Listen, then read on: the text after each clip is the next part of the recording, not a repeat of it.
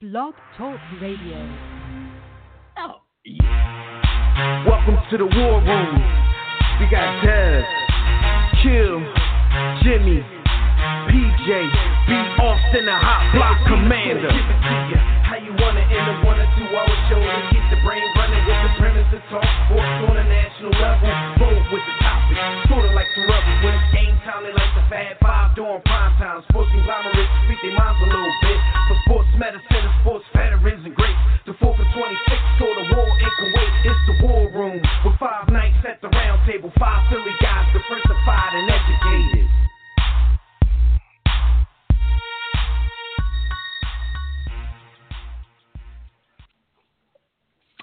What up, everybody out there? You are once again live in the War Room, to you by War Room Sports and the War Room Podcast Network.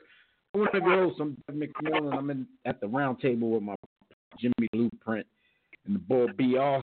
I'm going to put out some of the biggest stories, sports from the past week, and give 19 NFL awards and a whole lot more. So pull up a comfy chair. Your sound is crazy, B.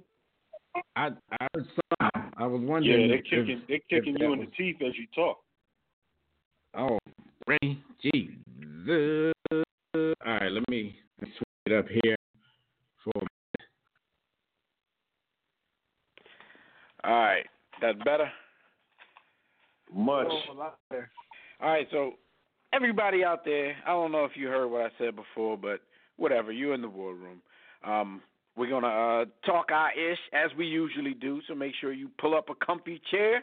Keep it locked right here in the War Room. If you want to get in on the conversation, sign in right now to the By the Hood chat room at blogtalkradio.com/The War Room. Or you can join us on Facebook or Twitter at War Room Sports. You can also call us directly in about 5 minutes on the Digital Extreme Tech hotline. That number is 323-410-0012. But before we get started, as we usually let you guys know, make sure that during the week when we're not live on the air and you're not doing much of anything and you need some entertainment, just remember to check out archive episodes of our show on our own network at warroomsports.com and the War Room Sports mobile app. Also on iTunes, TuneIn, Stitcher, Spreaker, Apple Podcasts, Google Podcasts, Spotify, wherever you listen to podcasts during the week.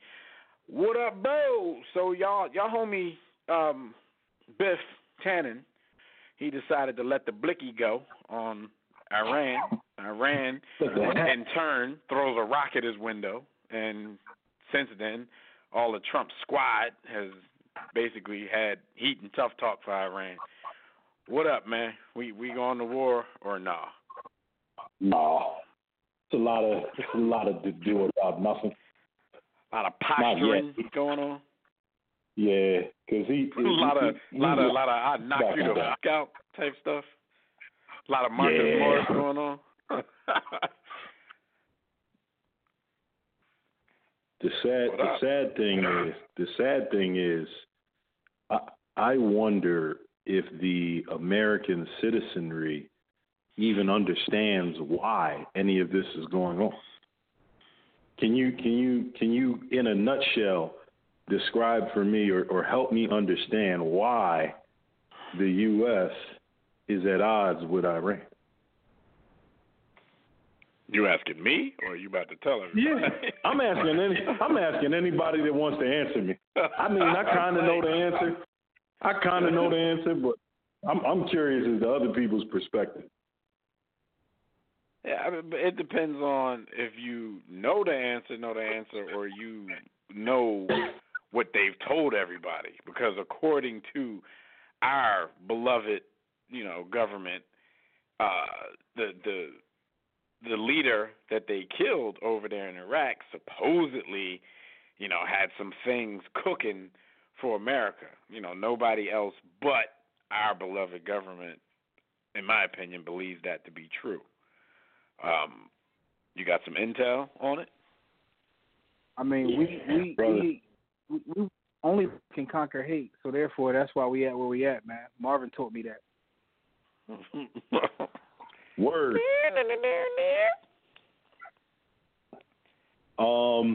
At the end of the day, the U.S. is in the Middle East for the oil, dog. They're there for the oil. Yeah. Right. Well, Not according to the And- president. Not according to the Right, president. right. Remember what the president said in his speech? He said, we don't even need none of this stinking ass oil. We said right now, at this point, we get more oil than they do. They fracking under Trump Towers. They done found some oil. They don't need that. Word. He really said that, B. Austin. That's not a joke. Yeah. No, I know. But you know, boy just like to get his lie on. It's weird. He said You have whatever. the highest office in the land, and you just say what you want. Like, it's always been so spectacular for me. Like, the entertainment value of it all is so spectacular. Like, dude says what he wants to say. Truth be damned. Facts be damned. But you know what, though? But yeah, Iran's response, they shot some missiles at a couple of military installments over in the Middle East, blew up some runways, some airports, stuff like that. It was akin to them just throwing a rock at the window. So it's like they're kind of showing you, all right, well, we can't look like punks, but at the same time, we don't really want that smoke, so we're just going to do this. Now, it's up to Biff. At this point, we know him to be sort of an egomaniac, but it's up to him to be able to say, all right, they just tried to scratch us and everything's cool. I could go spank them some more and start something that nobody really wants started, or, he could chill. I don't have odds on him chilling, but maybe somebody of some intelligence will get to him and let him know that it's not worth it at this point. Here's what I recognize, man. The bigger story in all of this is how, depending upon how you carry yourself and how you talk to people, and if people feel like you care or feel like you're not disrespecting them, they're willing to let you get away with a lot more. Because, regardless of what you say about the boy, he's doing nothing than what's been done in the past. It's just that he's real blunt and harsh and, like, has an it-gas mentality. When previous people, and I'm not talking about one person in specific, I'm talking about all of them. In the history, man, they've done the same thing, B. But at the end of the day, I just wanted to point that out. Like, as you move through life, man, you treat people nice, you could probably get it.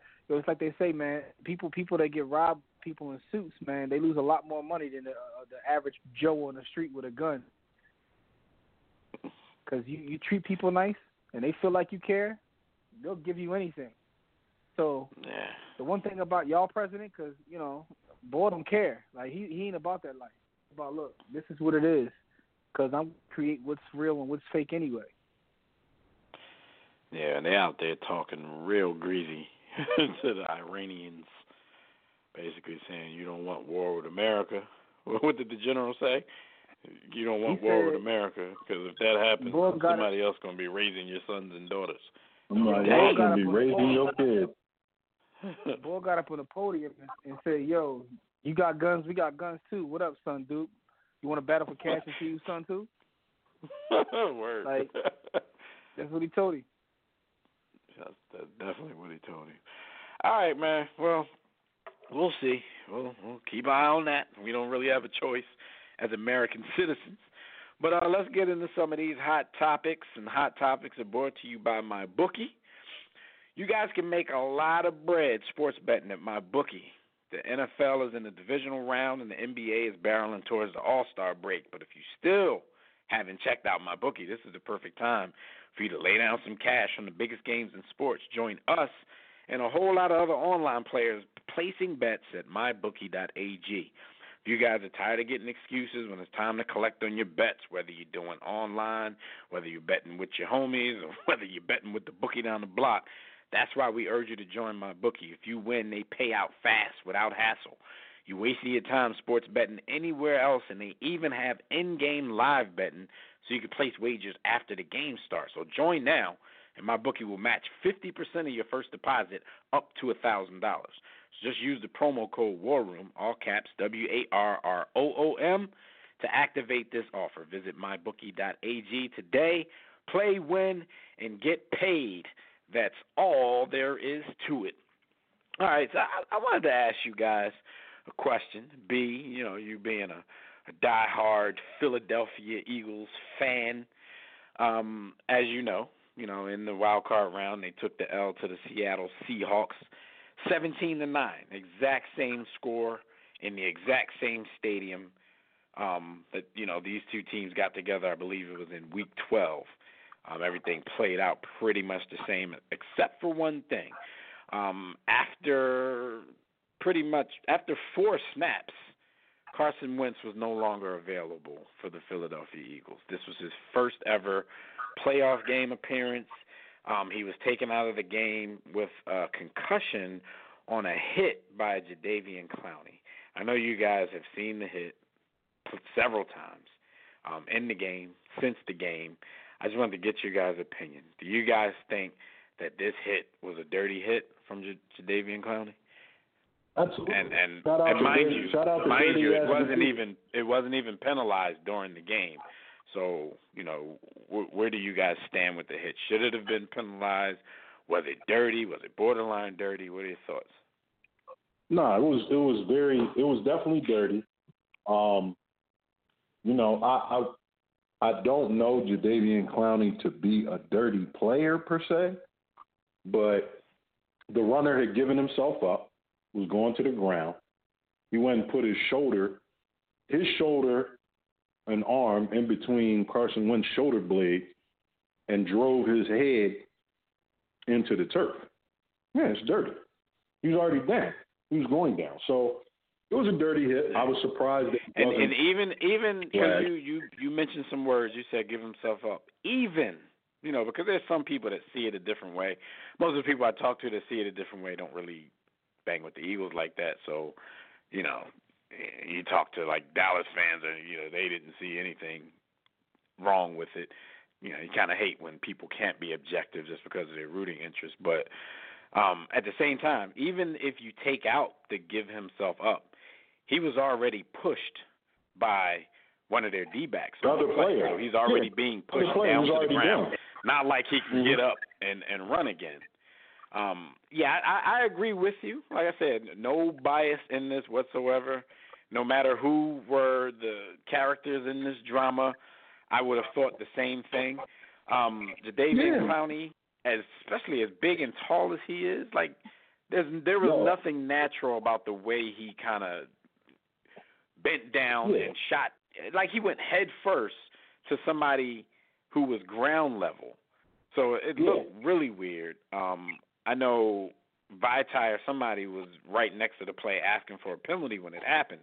I noticed it when it happened. I was in 2 different chats, and I was like, Carson got effed up on that play. I don't think a lot of people recognized it when it happened. Truthfully, when I said that, I was thinking maybe he could have, like, broken his wrist or something because it was stuck under him when dude jumped on top of him. So, Your man Carson got up, and they said Carson didn't know where he was. He didn't know his name. He didn't know he had CTE. Like they didn't know who they played last week. He couldn't answer basic questions. Go ahead, Jim. He was done. And the funny thing about those that are not objective, this would have been the same response from me, even if it was trash ass Dak. I'd have laughed, but I'd have said, that's dirty. If it was cheating ass Brady, Jadeveon Clowney being a large African-American man, they would have rang him up on aggravated assault charges and thrown him in jail if he hit Brady like that. So, but, it should have been a flag no matter who it was, period. Right. Yeah, I mean, for him for getting away with it. My man thought he was Batman when he got up there. I asked him, like, what's popping? He said, I'm Batman. But, it was a dirty play, and he got away with it. Like, my thing is, but go ahead, I'm sorry. It is what it is. No, I'm just saying, I'll be like, it's not it is a dirty play. There's dirty plays literally in every game. Some people get away with them, some don't. Every game, yeah. And that's all. not, like, you talk to people, I'm like, dude, I mean, we can be objective. It doesn't matter that, you hate the Eagles or something like that, or you dislike Carson Wentz. Like, objectivity is objectivity. Like, you see the play, you can say it was dirty. Just like B said, you could say, I don't care, or you can laugh, or you can be happy for it. Whatever you do, you do. But to sit there and, like, it's hard to take somebody serious who doesn't think that. And just like I've heard a whole lot of talking heads say, just because you say it's a dirty play doesn't necessarily mean that you're calling Jadeveon Clowney a dirty player, because you need more than one incident for that to become your reputation. Even though, B, you said you never saw anything before, the crazy part about it is the only other questionable play that I can remember in his career came against another Eagles quarterback when he tried to kill Nick Foles with what most people thought was a dirty play. Now, here's another part that kind of, it kind of got under my skin. There's a lot of people that's furthering the Wentz is injury prone, Wentz is soft, Wentz is this and that because of this hit. Now, and this is what I tell the people that I got in the conversation with. If you say Wentz is injury prone, okay, I have no data to prove that he's not. He was injured in college, you know what I'm saying? He's been injured in the pros to the point where as many times as his team has made the playoffs, this was his first ever playoff appearance. But nothing about this particular play furthers that narrative. Like, he didn't go out because he twisted his ankle or his ligament popped or, he broke his leg. This doesn't tell you that he's durable or not durable. I mean, some of that other stuff may have already given you enough to make that distinction. But this here, this is happening to anybody. And we're living in a time where they're not allowing you to go back on the field after you got off the field and said you was Batman. So there's very few human beings who Jadeveon Clowney would basically American History X and tell him to bite the curb that wouldn't have ended up with a concussion like that. Like, that's not. And that's the thing. There's a lot of people who probably have no athletic experience whatsoever. He didn't even look like he hit him that hard. Well, go look up how much that dude weighs. Like, he don't have to. He don't have to Jack Lambert. He hit him in the back of the head, like your brain moving around in your skull. Yeah, it doesn't take a lot. Not just that. He hit him in the back of the head, then his head bounced off the front of the turf. Like, you were telling me, he didn't even hit him that hard. I'm like, you got to be crazy right now. You got to be crazy. Now, I just know that we've addressed the dirtiness. We've addressed the crazy, people. Man. Yeah, we've adraddressed two sides of it. What I'm saying is, for those out there who's I never can't even hear you, John. I think X, something was wrong. You're just cutting in and out. Oh, I don't know what. Yeah, my bad. I don't go know ahead, go ahead. But listen, what I'm saying is, with American History X, for those that haven't seen it, go watch what Austin's talking about biting the curb, yo. That's like the most violent thing in the history of cinema. I'm probably exaggerating, but still. That was it was. It definitely was, and that's probably why they didn't directly show it. But can you imagine that? Getting curb stomped like that, mouth on the curb. Yo! All right, so I got one more group of people to acknowledge here, to basically have a few bars for, and that's the Eagles fans who were basically using it as an excuse. Hold on. Wait. That's twofold as well. Huh? I already know in that injury situation, I already know why you weren't particularly upset and I wasn't particularly upset. Like, no, we hope Carson Wentz is okay, but I already kind of know where you're about to go. Come on, man. No, because that's twofold as well. Because I would like to see him finish the game and see if he could pull some of the magic that he's pulled for the last 4 weeks. No doubt about that whatsoever. My kind of beef, if there is one, is with the people who were just basically screaming for a flag. Like, it wasn't even penalized. Okay, it wasn't, and that's not fair. But I'm like, okay, if it is penalized, then Josh McCown is still your quarterback. Carson Wentz is still sitting in the locker room thinking he in the Batmobile. So we get the penalty. What, it might move us up close enough to get an extra field goal, and we lose by 5 instead of 8. Like, I mean, you never know what happens because different things lead to different things in a game like football. But when you can say in the same breath, it should have been penalized, and you never know what's going to happen, that kind of stuff. Like I said, unless it doesn't happen altogether, that's the only way that we're seeing Carson Wentz finish that game. The fact that it happened, a penalty is not really going to help you. So for me, like, I wasn't sitting back dwelling on the fact for too long that there wasn't a penalty, even though the argument could be made, if he gets ejected, maybe, just maybe, the offense could do a little bit more because he made some big plays, late in that game that stopped some drives that we were. But I'm coming from a place where, I have to see it to believe it. I just didn't really think any of those drives were going to finish off in touchdowns, and none of them did. So there's no proof that, had he been ejected, had he been penalized, that anything was going to change.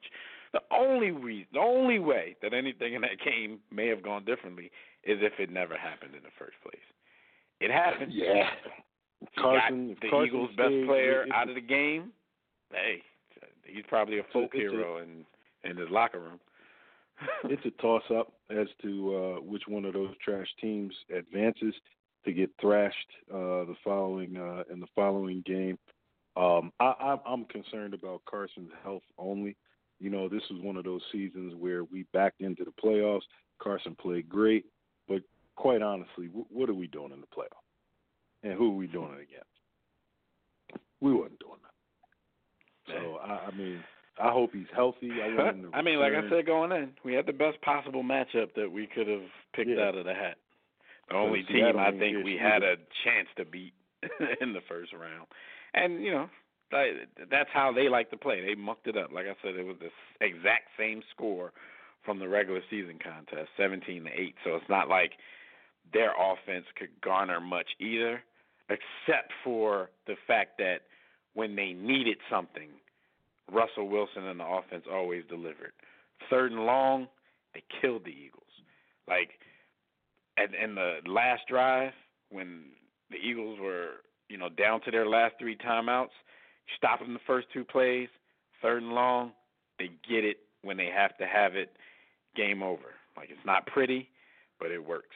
Let's go to the phone line. We got the homie Rob from Cali on the line. I'm pretty sure you want to spit a couple bars about this situation. Rob, what's going on, man? What's up, y'all? How y'all doing, man? Pretty good. Did you think the Clowney hit was dirty, or did you think it was just a part of football? It was over. When that hit happened, yes, it was dirty. I think he is a dirty player. I don't have evidence to prove that he's dirty. A dirty player, but you know what? He's dirty to me. I don't care. You know what I'm saying? He's dirty. I think I knew it was over. I just had a dull look on my face the whole time they were playing. I didn't no respect to Josh McCown, but I knew it was over. It was different than your normal look. Huh? Yeah, and the thing is, Josh McCown gave it everything he had. You know what I'm saying? For a while, like, I'm sitting here, like old head need to stop running because he's gonna snap his hamstring. A couple plays later, he holding on to his hamstring, and when we need it, he can't muster it because he done already snapped his old ass hamstring. But he left it all out in the field. No beef with him whatsoever. He got thrown into a situation he didn't expect to get thrown in. He damn near almost didn't last. We almost had Greg Ward playing quarterback in a playoff game. I kind of wanted to see it. Greg Ward been magical over the last 4 weeks. Maybe he would have pulled something out of his hat, but who knows? I wanted Greg Ward to go in at quarterback. So moving forward, Rob, at least not yet, not the people that you called for to get fired haven't, but the offensive coordinator, Groh, he's gone, and the wide receivers coach is gone. It's kind of shame. It's kind of a shame that the wide receivers coach got fired. Like, what did he do wrong? No, it's not. No, it's like what did he do wrong? He was born. That's what he did wrong. He's supposed to keep them. He's not a doctor. He's a coach. What is he supposed to do about Deshaun getting hurt? What is he Aguilar supposed to getting do hurt? about? It doesn't matter. It Alshon doesn't getting matter. hurt? Like, what is It he supposed to doesn't do about matter. that? Dev. We are not. How come? It's just like y'all. People should look at the interview with Dante Whitner when he's talking about. He was criticizing the Redskins, but he was criticizing the coaching. He said people don't know how to develop players anymore. Some of these coaches just get their jobs because they have a friend. You know, these wide receivers should have already been developed. What players? Our whole wide receiving core got injured for the season. What players? If player 19, player 16, if they haven't stepped up for the last 3 weeks, I don't know who has. So I think he deserves some extra props for these dudes that we don't even know coming in and helping us back into the playoffs. Like, you just one of them fans, anything goes wrong, you just want people to lose their jobs. You're not even trying to look into what's really good. They were playing better than Nelson Aguilar. That one dude, I think there was this one play that was called back, but I think his name was Davis. So if you got practice squads dudes playing better than a starter, how does he get fired? How does that support your logic that you agree with the wide receivers coach getting fired? You just told us that practice squads dudes play better than a starter. So should he not get any credit for developing the backups? Should he not? By your logic, make up your mind. Doug should get that credit. Here's the thing. Here's the thing. Mike Goff is a great wide receivers coach. He was the wide receivers coach last year. He should never got that job. They should have gave that job to Deuce. Deuce is good. I don't give a damn what anybody says. Yes, he was a running backs coach, but look at the running backs he coached. LaShawn McCoy. So you're saying Deuce should have got the wide receivers coaching job? What the fuck are you talking about, Rob? No, I'm talking about Mike Goff should never been there. You're not listening to me. Mike Goff should never. You talking about Mike Groh, the offensive coordinator? So you're Yeah, arguing with me about time out. You're arguing with me about two different coaches. We just had a 5-minute argument about wide receivers coaches. You said the wide receiver coach, yes, should have got fired. We haven't even addressed Mike Groh yet. Because I don't disagree with Mike Groh losing his job. The offense was trash when it was at full speed. But you said you also agree with the wide receivers coach. He's not developing players. How does the wide receivers coach who doesn't have any wide receivers get fired? How is that his fault? We haven't even. So you talking about two different coaches? Mike Groh don't coach the wide receivers, bro. He used to coach the wide receivers. He used to coach. So I'm asking you, why should the wide receivers coach get fired? To me, he's not irrelevant right now. I don't. You know what? You know what? He should never have been there in the first place. To be honest, he should never have been there. He should never have been there. They should have kept Mike Groh at that position. Hey, now, Mike. Hey, Rob. Why you keep talking about Mike Groh, dog? I asked you about the wide receivers coach. Do you know who the wide receivers coach is? Man, I got a lot of stuff going through my head because I'm gonna talk about the Iran thing. I got folk. I got. All right, move on, brother, move on. All right, go ahead, because No. This ain't going well for you. But with the Eagles, but the depth. Okay, other than the wide receivers, which we know it's injuries, but the secondary. Actually, Devin be awesome.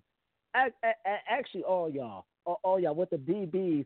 How, especially be awesome, because I know you're a skills guy, analytics skills guy. How could you sit there and say that the detriment of the DBs or even the unexplosiveness of the skilled players is not the coach's fault?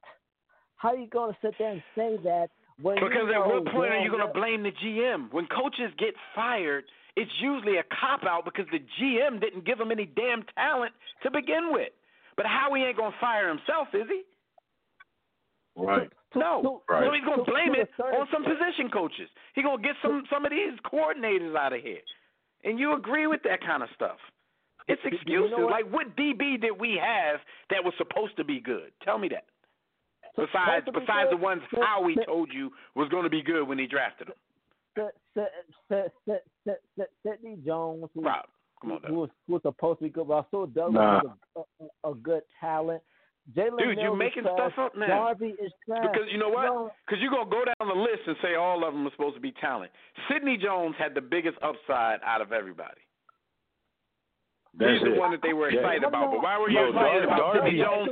Because Howie drafted him and told you to be excited about him. Sidney Jones was drafted injured.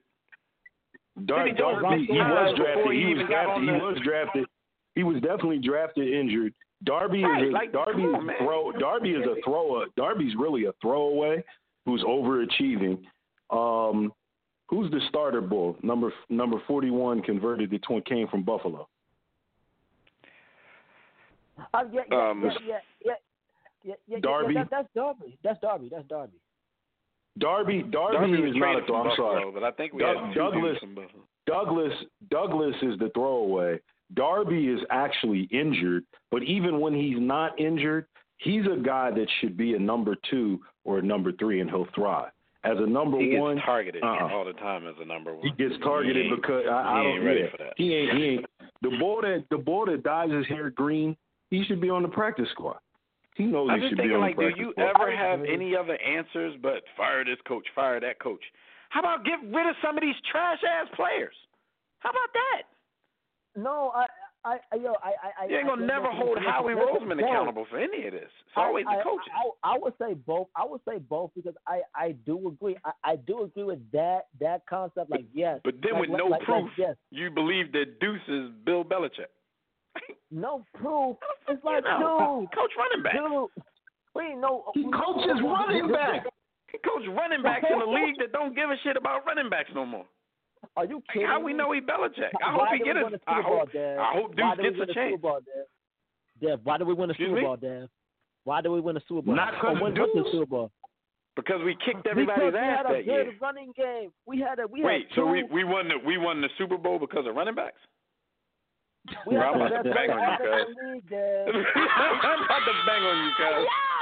Wait, the 2017 Philadelphia Eagles won the Super Bowl because of running backs? We had the best. Okay, name me a 1,000-yard back from that team. Name me a 1,000-yard back. Name me one of those. Best rushing attack. That's how good our rushing attack is because we had two. We shared the bread. We had 2 running backs running up the gut with 2 dreadlock powers. How many yards they rushed for in the Super Bowl? Oh gosh! Or were they lighting that shit up in the air? All right, you said you had something about the Rams, man. Because it forced, you don't know much about the Eagles. It forces you see that's how do you do that? How do you so a brother's intelligence? I'm trying to drop some stuff, man. Come on, man. What intelligence? What intelligence, bro? Go listen to Philly Sports Radio. We soft. You listen to that and probably leave there like in shock. What are you talking about? What Philly Sports Radio? What the hell? I'm telling you to go listen to that. You hear how Philly Sports Radio really talk to people. We don't say anything to you that's out of line and you all offended. Oh, my God, you insult my intelligence. You're insulting your own intelligence saying that stuff you're saying. You sitting here, you just told us that the 27 Philadelphia Eagles won the Super Bowl because of running backs. So that's why and then you want Deuce to be a head coach. Because of that. Coordinator. He's already assistant head coach, by the way. Okay, but they picked up good running backs that complemented each other. They had like a 4-headed monster. So Deuce did that? See, and that's the thing. I ain't trying to crap on Deuce, but you sitting here like, okay, like tell me exactly what he did. He helped develop running backs, whether it be LaShawn McCoy, whether it be polishing Darren Sproles a little bit, put him in the right. We gotta go, man. He helped develop Darren Sproles. He helped develop Darren Sproles. Okay. Darren Sproles was 65 years old when he joined the Eagles. He helped develop Darren Sproles. And Deuce, man. Darren Sproles was in the league when Deuce was playing. What are you talking about? He was a Pro Bowler before he got to the Eagles. LeGarrette Blount was a Super Bowl winning running back before he got to the Eagles. All right, talk about Iran, Rob. Iran, because we running out of this conversation. What's the next topic, man? We didn't go to the wide receivers to who we supposed to get. But Iran, brother. Okay, okay.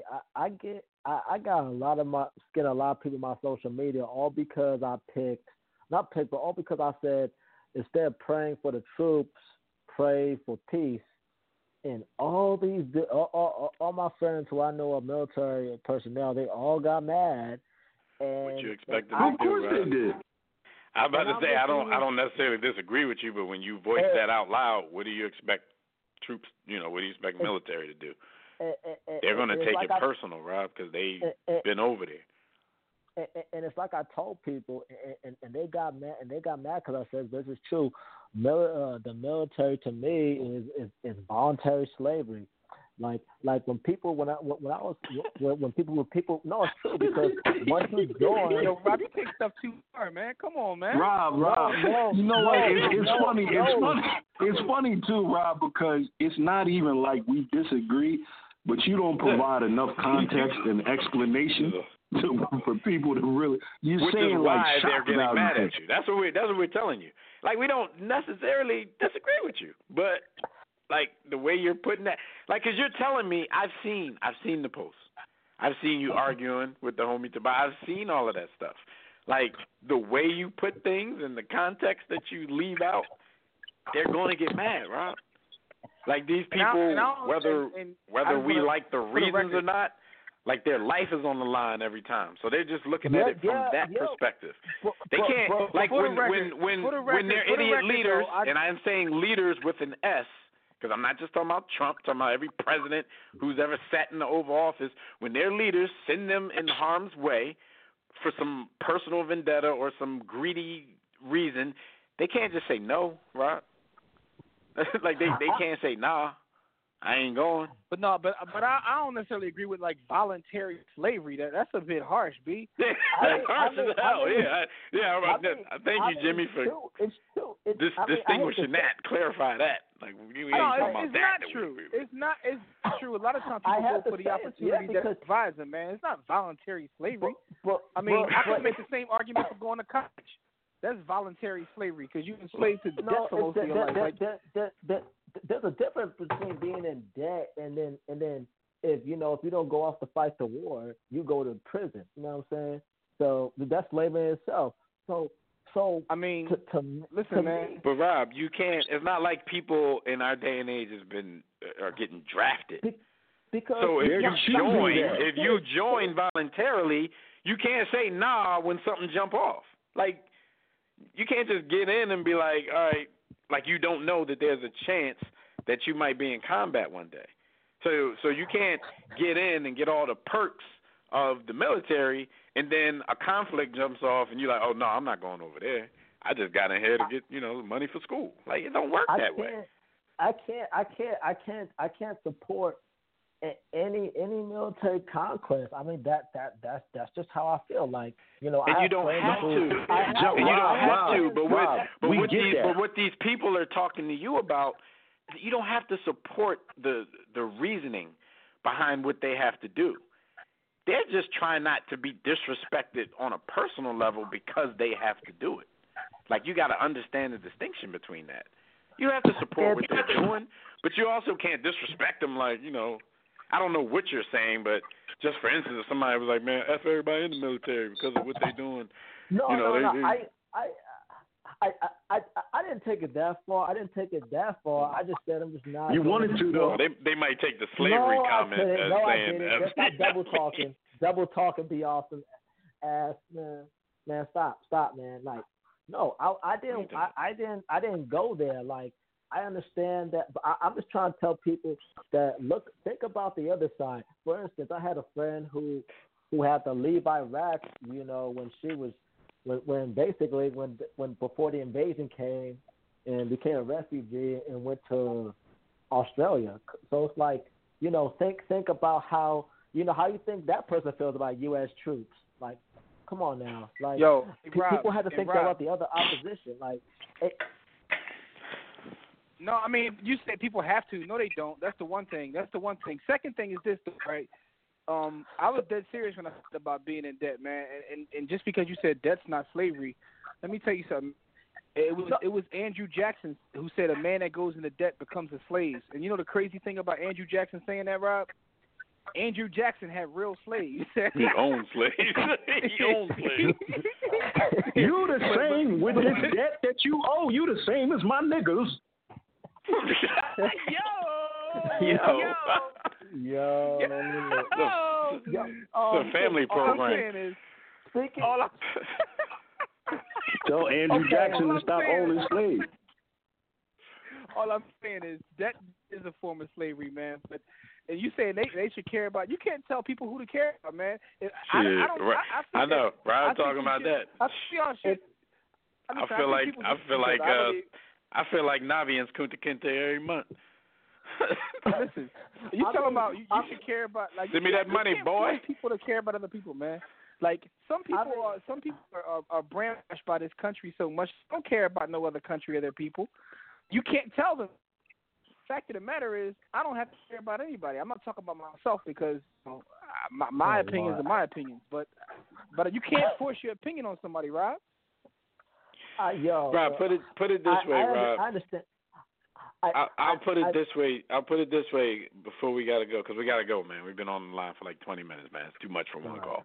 But look, if I can help it, because people grow up and make their own decisions. If I can help it, no child of mine will ever join the military, ever, if I can help it. But at the same time, it's not like I can't, I can't respect a troop when I see him and bless him and whatever you got to do, because you do know. I mean, there's a lot of people in there, like Jimmy, there's a lot of people in there that's brainwashed, and they're G.I. Joe gung-ho about whoever they got to kill and why they got to do it. But there's a lot of people in there that's just following orders because they don't really have a choice. Once you get in, and I got to keep it. So you got to, honestly, right? You got to. And honestly, I come from a family where my grandfather was in the military, my father as well as my uncle, but they made those sacrifices so I could go to college and didn't have to do that. Like, you know what I'm saying? Like, so at the end of the day, and I'm not taking up, like, you can have your belief, Rob, but you can't expect other people to have your belief. Some people like that. Rob, Hove did that, so hopefully you ain't have to go through that. Rob, I'm gonna say this. What you're doing is you're mistaking institution, culture, and individual people, right? So your political views may be similar to mine pertaining to the institution and pertaining to the culture. But you have to allow for the individual in understanding their circumstances and the context surrounding their lives. There are people that come from, example, not to poop on Flint, Michigan, but we're going to use Flint, Michigan. They're below the poverty line. The military is their only way out, and they may or may not have knowledge of self and an understanding of why they should not serve that institution and that culture and what that means. That's a positive way out. So there's men and women in the military, they honestly, I'm not, and it's not a shot at, they don't know any better. And you have to allow for that. There are people that genuinely believe that they're actually fighting for freedom and fighting for, there may not be much of an excuse to believe that in 2020, but there have been times throughout history where people were fighting for something and they didn't realize that it wasn't really the agenda of the leadership that they fought for. They're genuinely trying to do the right thing. But then on the other hand, you still have people who use that as a way to get ahead and who have done so, used it to go to college, who've used it to put their family in a better position. So like my whole thing is food on their family. And shout out to Tobias. People like Tobias who do it so they can date white women. Like you have people with all sorts of reasons for wanting to go into the military. You know what I'm saying? Like so you can't pick on everybody, man. Right? You gotta understand that people have their own reasons, man. And shout out to my brother Tobias. You know it's all love, good brother, but you know what it is. Man.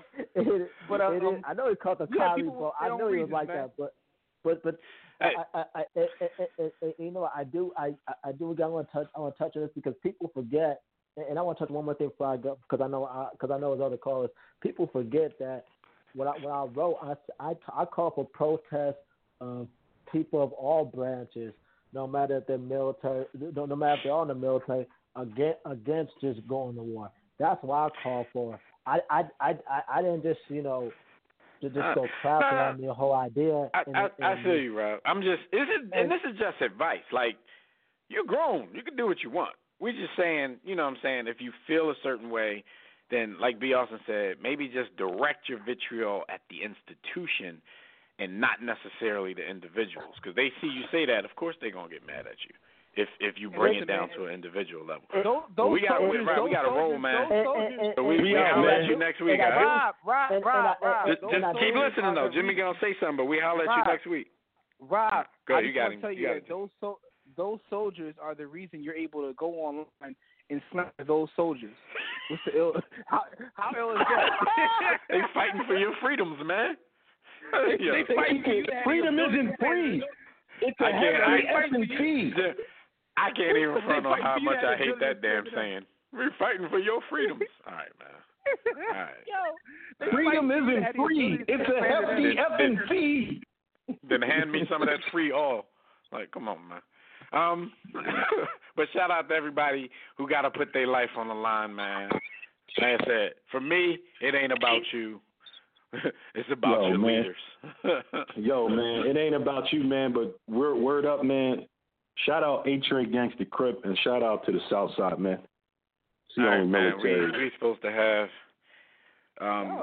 Fred on like 15 minutes ago. Yo, Rob is a whole segment. And then still be getting mad at us when we got to go and we just cut the call. Dude. Unintentionally so. That's why I told him, listen to, like, he think, like, something harsh going on here. Dude, call Howard Eskin. He'd have cut you off 45 seconds into the conversation. He would have cursed at you. He'd have called you. He would have called you names. He would have called you all kinds of idiots. Like, yo, this ain't harsh, man. All right, let's real quick, Fred. I know you're waiting, man.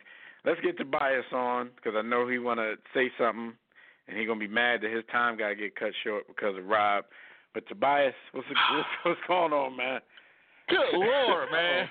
You talking about going in circles there. But anyway, man, we try to cut Rob off, and then he'll switch the subject, and then there's a button called hang up. Sometimes you gotta make it a second decision. Sounds Trump. But here's the thing. He'll switch it to an interesting topic. Rob knows what he's doing. Good. You know what? I'm not really arguing with Rob about that, but it's like, here's the thing, and I think Rob doesn't get it. Is that I'm talking about black folks here, not the white people. Black folks. 8 out of 10 did it because they ain't got no other option. That was including me. It wasn't about no patriotism. Right. And what happens? You gotta play, and you gotta play the game because if you get dishonorable or even maybe a general discharge, you won't get that VA loan or that GI Bill money and stuff like that, where you can pass on your GI Bill to your kids. You're the white now, and so you got to play the game because I used to be a recruiter, right? You go to the hood. You ain't recruiting nobody out the burbs. They don't need it because I'm about to say you go to where people think they don't have other options. And that's the option way to recruit. Yeah. So it's like you either sling crack rock, you got a wicked jump shot, or you're spraying the AR-15. Like either one. Listen, man. You go to the people's option. Occupational. You go to people's occupational option of getting blow with some hose. And the fact of the matter is, I know some people who that was actually the greatest thing they did was join the military. That's why I said you can't just with a broad stroke just say some of the stuff Rob says, man.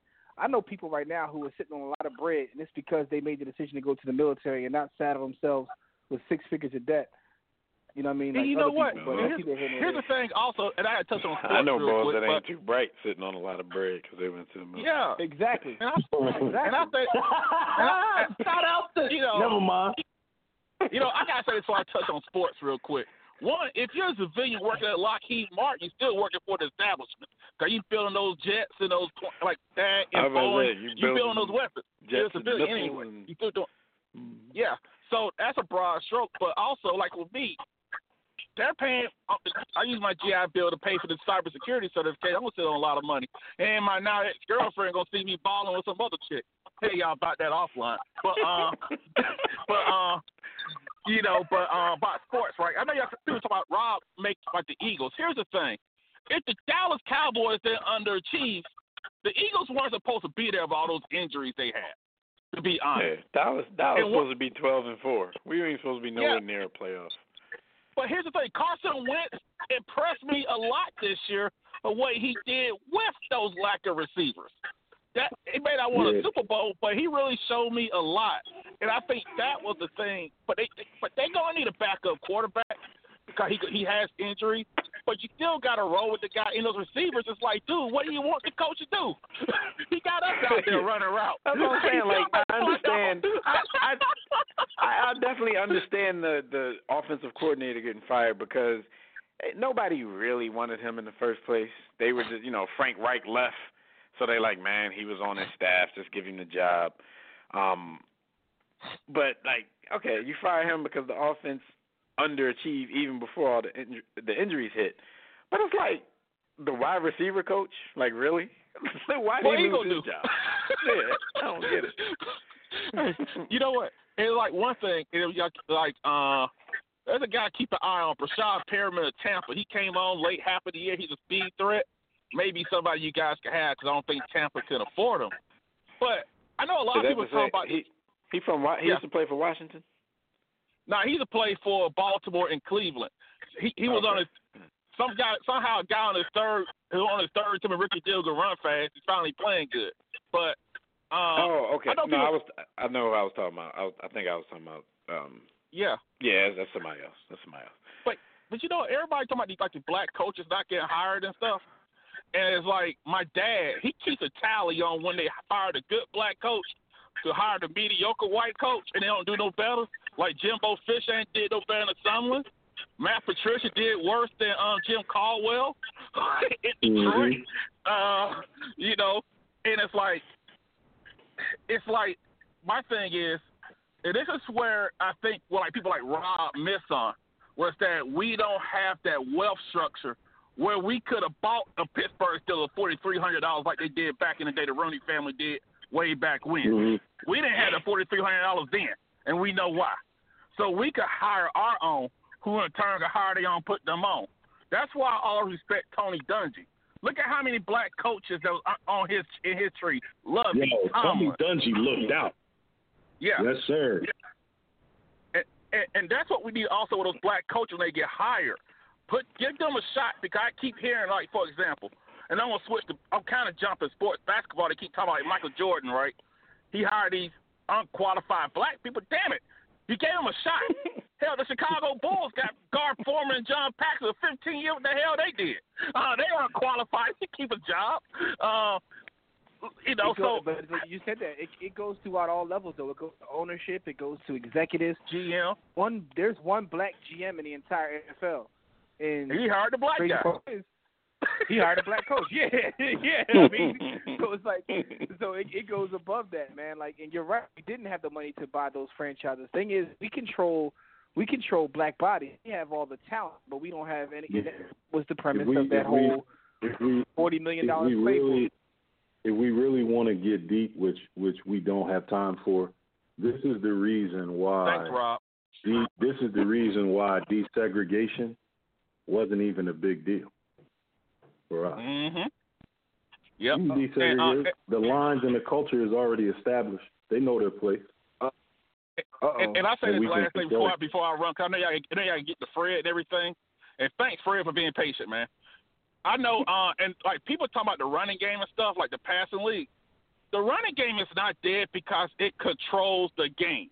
And it's like last week with the Titans. Tannehill did jack squat last Saturday night. But I don't think he threw for 100 yards. But Derrick Henry controlled the game. And plus the Titans defense showed up. And there was a stat saying most of the best rushing teams made the playoffs. And the top passing teams didn't make the playoffs. It damn sure ain't dead. It damn sure ain't dead. But it also damn sure ain't, the primary reason that the Philadelphia Eagles won the Super Bowl 2 years ago. It wasn't, man. And it skipped over a whole lot of stuff. And it's not even that, because I'm not saying, because it was one of the reasons. They, like I said, they had like a four-headed monster at running back. They threw a lot out of the backfield. It's just this push. And if people would just go ahead and say it, like, yo, I want Deuce to get a job because he's black and he's been on the staff. But don't, like, it's not just Rob. It's a lot of Eagles fans that's beating people in the head about how great of a coach Deuce is. I'm like, how the hell do y'all know how good of a coach a running back coach is? They don't get a chance to shine, so how the hell do you know how good of a coach a running backs coach is? You bump him up. Like, we put Deuce as an OC, and he might flame out. We have no clue. I'll be happy for him if he got a shot because he's black. I ain't going to sit here and say because he's Bill Belichick. With that being said, I want Deuce to get a job because he's black. I'm just going to put it out there. I want Deuce to get a job because he's black. Not because I think he's Bill Belichick, because I have no clue what Deuce does. I think Fred made the not Fred, I apologize, Tobias. I didn't mean to call you, but I think with Tobias, the point you made a couple minutes ago was an excellent point, because let's keep it at Deuce, right? If Deuce gets put in the position of power, what's he going to do with it? It's like the equivalent of, people always say support black business, but if you give your money to a black business and they're not hiring black folks or putting money back, what did you really do? And that's how coaches and GMs have to approach it too. We already talked about Tony Dungy and impact, because most of the guys that got it after the fact, he put a lot of people. Most of the guys that got Tony a job Dungy put a lot of after people the fact, on. He did his thing with his opportunities. all of the guys they got it's like, yo, and also Denny Green, because he didn't Dungy come from Denny Green? I'm trying to think which one came from the other, but Denny Green. Dungy came from Denny Green. Yeah, Dungy was on his defensive coordinator. I remember that. Yeah. And Dungy had Denny Green, yeah. But it all goes back to that one guy getting opportunity and putting other people on.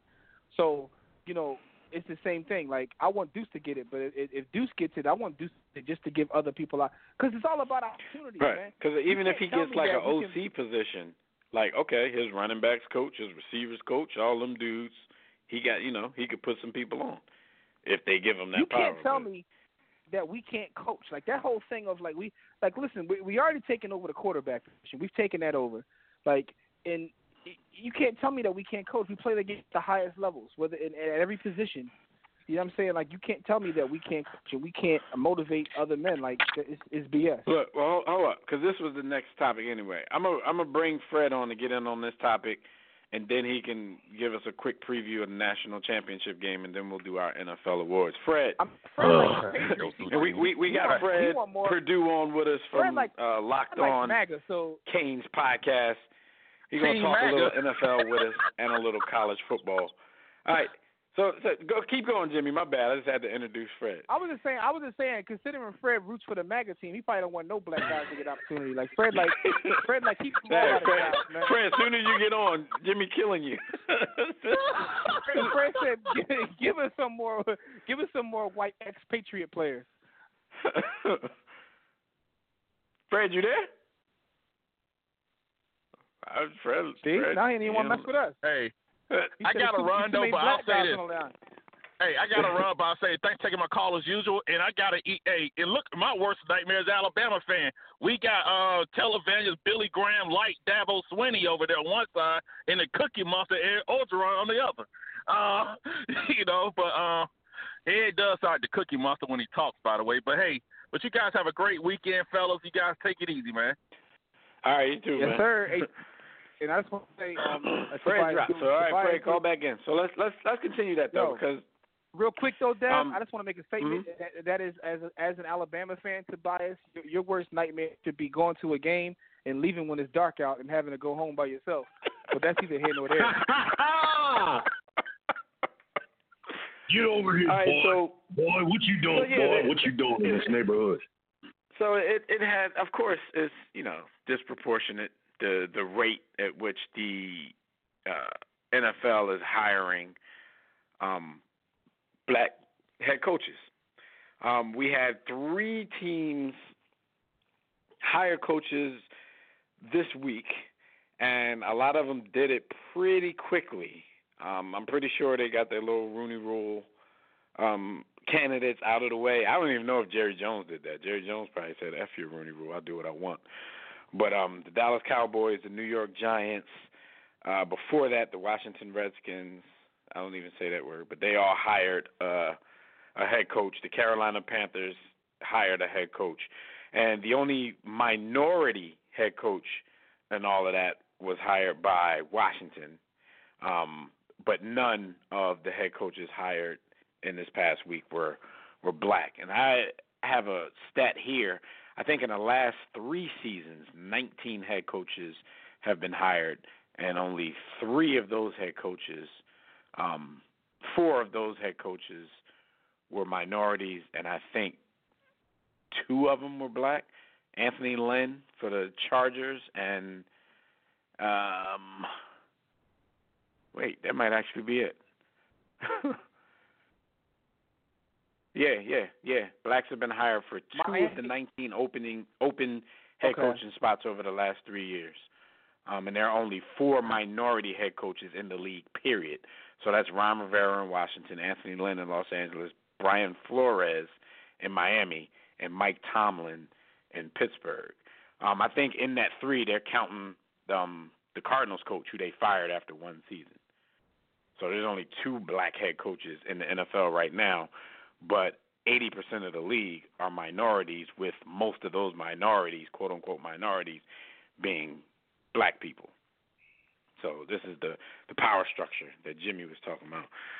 Let me get Fred back on. Fred, you there? Fellas, can you hear me?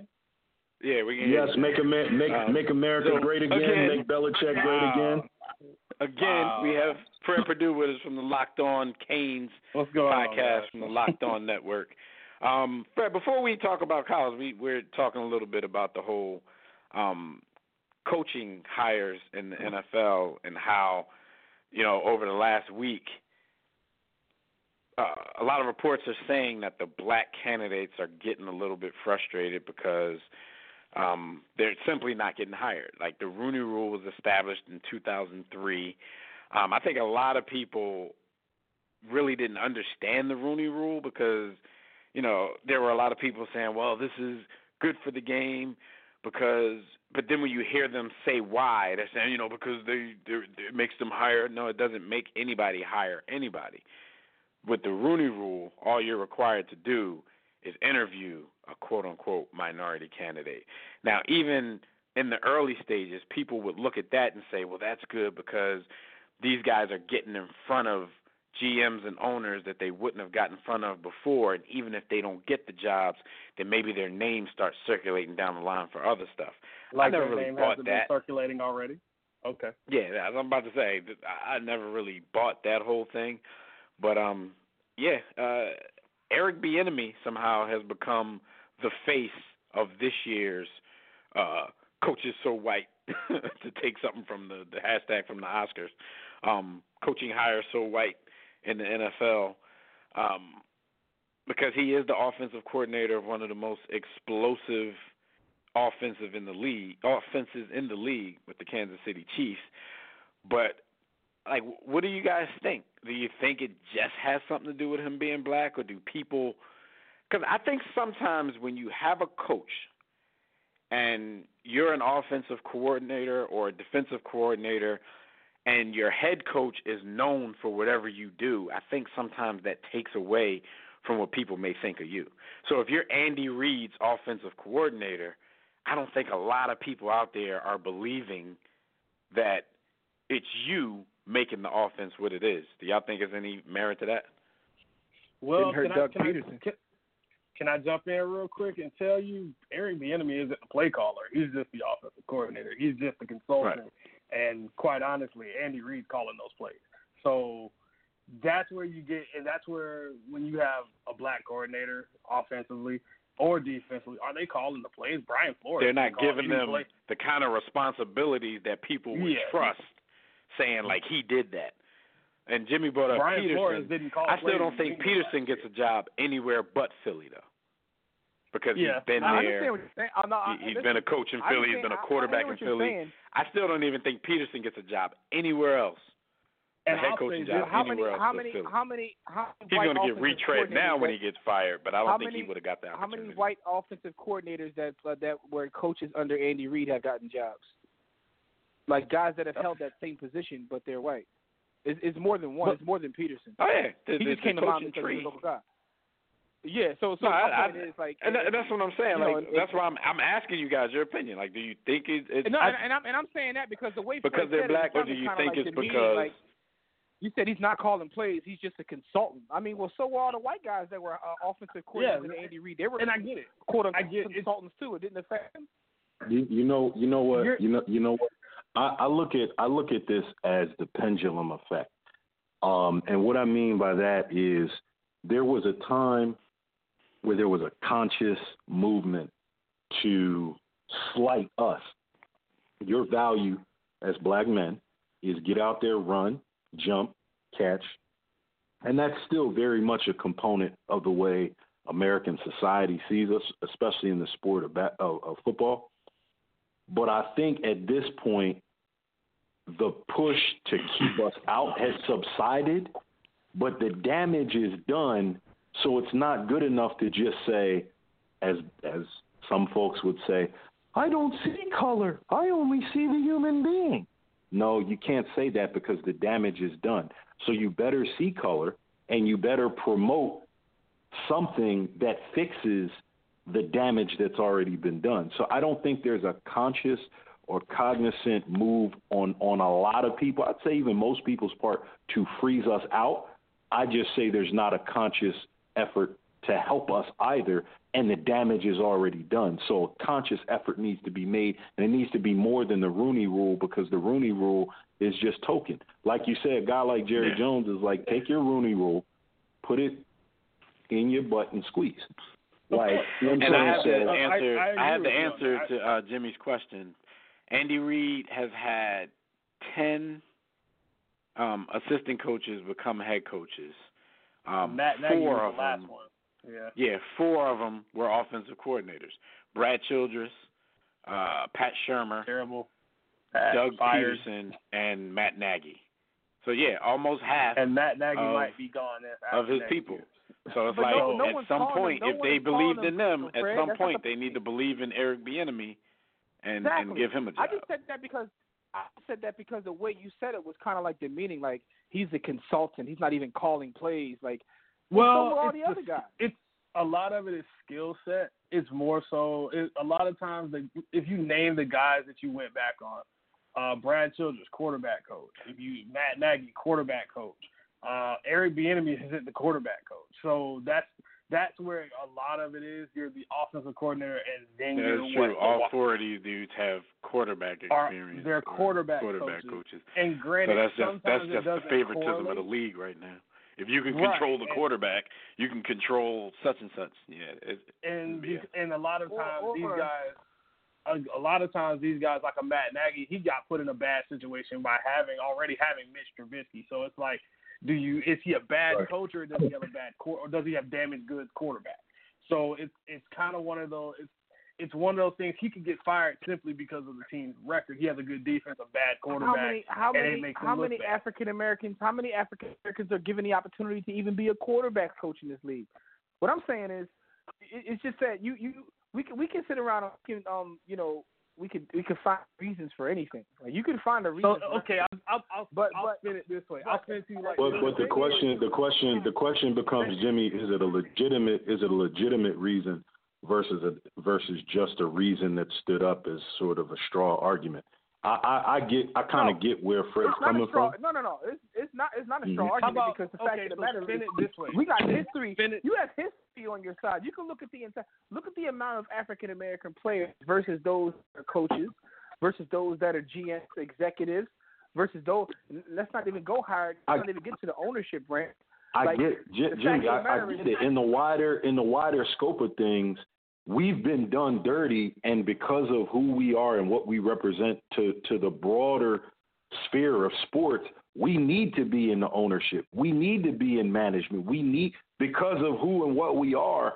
But I think in this day and age right now, it's kind of, you're looking at a league that's been damaged, and the damage is kind of, quote unquote, no longer being done or not actively done.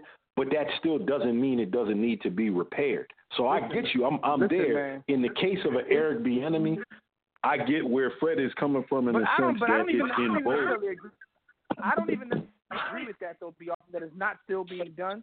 But let's just say, for argument's sake, I go along with it, man. It was Honorable El Hajj Malik El Shabazz who said, listen, if you stick a knife in my back 9 inches and you pull it out 6, did you really do me a favor? Like, what are you really doing? Yeah.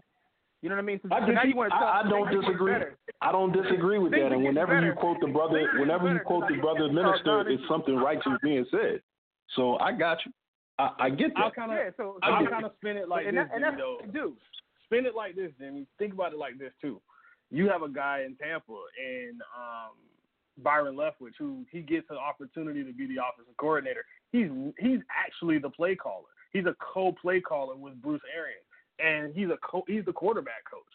And they brought him in specifically to, quote unquote, fix Jameis Winston. Jameis Winston threw more interceptions this year than he did. But that's my point. Byron Leftwich was a good. Hold on. Byron Leftwich was a okay quarterback, but the problem is you don't get the production out of the player that you're coaching, and you were supposed to fix him. So, what do you expect? First off, I don't have a problem with. Jimmy. So I know where Jimmy's gonna go. The argument is gonna be that a ton of white coaches have been allowed to be mediocre or even fail forward. So why can't Byron Leftwich fail forward? And even beyond that's one point. Second point is Jameis Winston is bald. He's got to cut down on the turnovers. But he's balling. That's my second point. But the matter is, Fred, you know what you sound like now? You sound like a Patriots fan. All I'm going to say. Well, I can't get anything out, so I mean, it doesn't really matter. I mean, I can't get anything out, so. You can get something out, brother. Fred, make your point so we can move on to this national championship game real quick, and then do our. Jimmy just in his feelings because his team sucks, but hey, okay. Explain. Jimmy ain't got no team no more. Oh, okay. Explain Cliff Kingsbury. Can you explain that one for me? No, I really can't. That one. I'll Breaking news. Joel Embiid out at least 1 to 2 weeks. He's gonna have surgery to repair his finger, his ring finger that looked like he was smoking a blunt the other night. My man finger was in a 90-degree angle. That shit was a L. Yeah, Kobe would have taped that up though. But anyway, let's explain Cliff Kingsbury.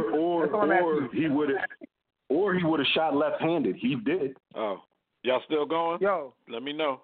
Can you explain Cliff Kingsbury? Or how about Adam Gase, who got an opportunity and then went around and told everybody against every single one of those coaches. But I'm against all of those. I'm against all of those coaches getting hired. I'm against Matt Rule getting hired in Carolina also. But again, at the same time, I'm not for elevating a guy just for the sake of elevating a guy. If you're gonna go get a guy, and Eric Bieniemy, I know that's a great name, but if you want, the NFL's been banging on Stanford's door for the longest, trying to get David Shaw. David Shaw says, I can stay at Stanford. I can be a god at Stanford because, well, I'm at Stanford. I don't have any expectations. I can win 8 games a year, collect a check, and never get fired. Dev. Hashtag, what about that? You're saying don't elevate a guy for the sake of elevating a guy. They do it every day. They just don't do it with specific people. That's fine, but at the same time, so are you? It's not fine. It's not fine. It's not fine. Don't say it's. If you're in control of the Eagles right now, if you fired or whatever team, are you gonna hire Deuce Staley just for the sake of hiring him? For what? Well, first off, what is that going to me? So when you hire him and he fails, it's gonna look like an HB if I had control of the Eagles. So when that is, if and when that fails, because you put the wrong people in place, Jimmy's gonna be the Charlotte Hornets. Because I'm in the business of winning championships. Listen, we the wrong people to ask because if we ever get a franchise, it's going to be called the Wakandan Panthers. So, if and when that fails, all of these, there are teams that fail every year. The Mufassas. When that fails. That's what's funny about this. Can I ask my question, or are you not gonna let me ask? Yes, you can, sir. Yes, you can. Okay, go ahead, brother. Okay, so if Okay, or when, I'll even phrase it that if or when that fails, and you as GM are fired, and you don't get another GM job because you did what you did, whose fault is it? Yours, or the people that tried to tell you go hire this guy, this guy, this guy, regardless of what it is, whose fault is it? I'll wait. Well, first off, you got to negotiate the waters and find the balance. There's a lot of blame to go around. Got to find the balance. The fact of the matter is, one of the reasons why I'm probably not getting another job because guys fail all the time in multiple jobs. At the end of the day, but only it's about certain making guys money fail and winning multiple championships. times. That's the only two things they care about. Your objective is make money or win championships. Which one are you doing? Are you winning? Fred, that's true. That's true, but that doesn't negate the history of the league.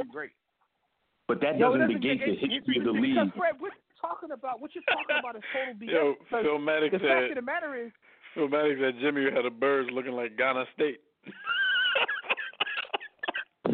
You already know. But listen, my point is this though, Fred. What you're missing, and it's not just football. This goes across all industries. People are allowed to fail forward left and right. If there's certain people allowed to fail forward left and right, we aren't given that same opportunity.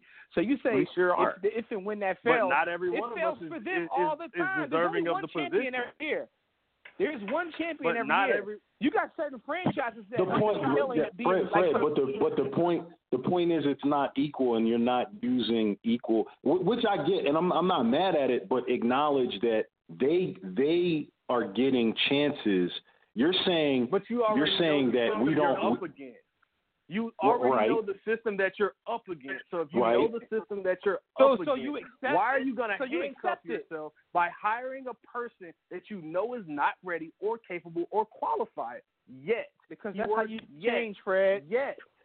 You know, Fred, what if the king woke up and said, you know what, I'm up against this system. I'm not even going to get up and fight because I know what the system is.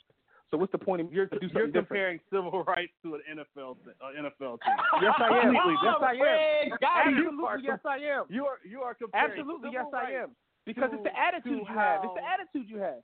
No, I'm in the bit. See, if I'm running a team, my objective is winning championships and making money. I can talk about people that have made a difference in sports, people that have made a difference in the law. What if Tony Dungy would take the same approach and say, you know what? I don't right. So Jimmy just went to the trump card for your against your argument, Fred, because Tony Dungy is an example of a guy who won, made money, was successful, and Kyrie Jenner ain't got him yet.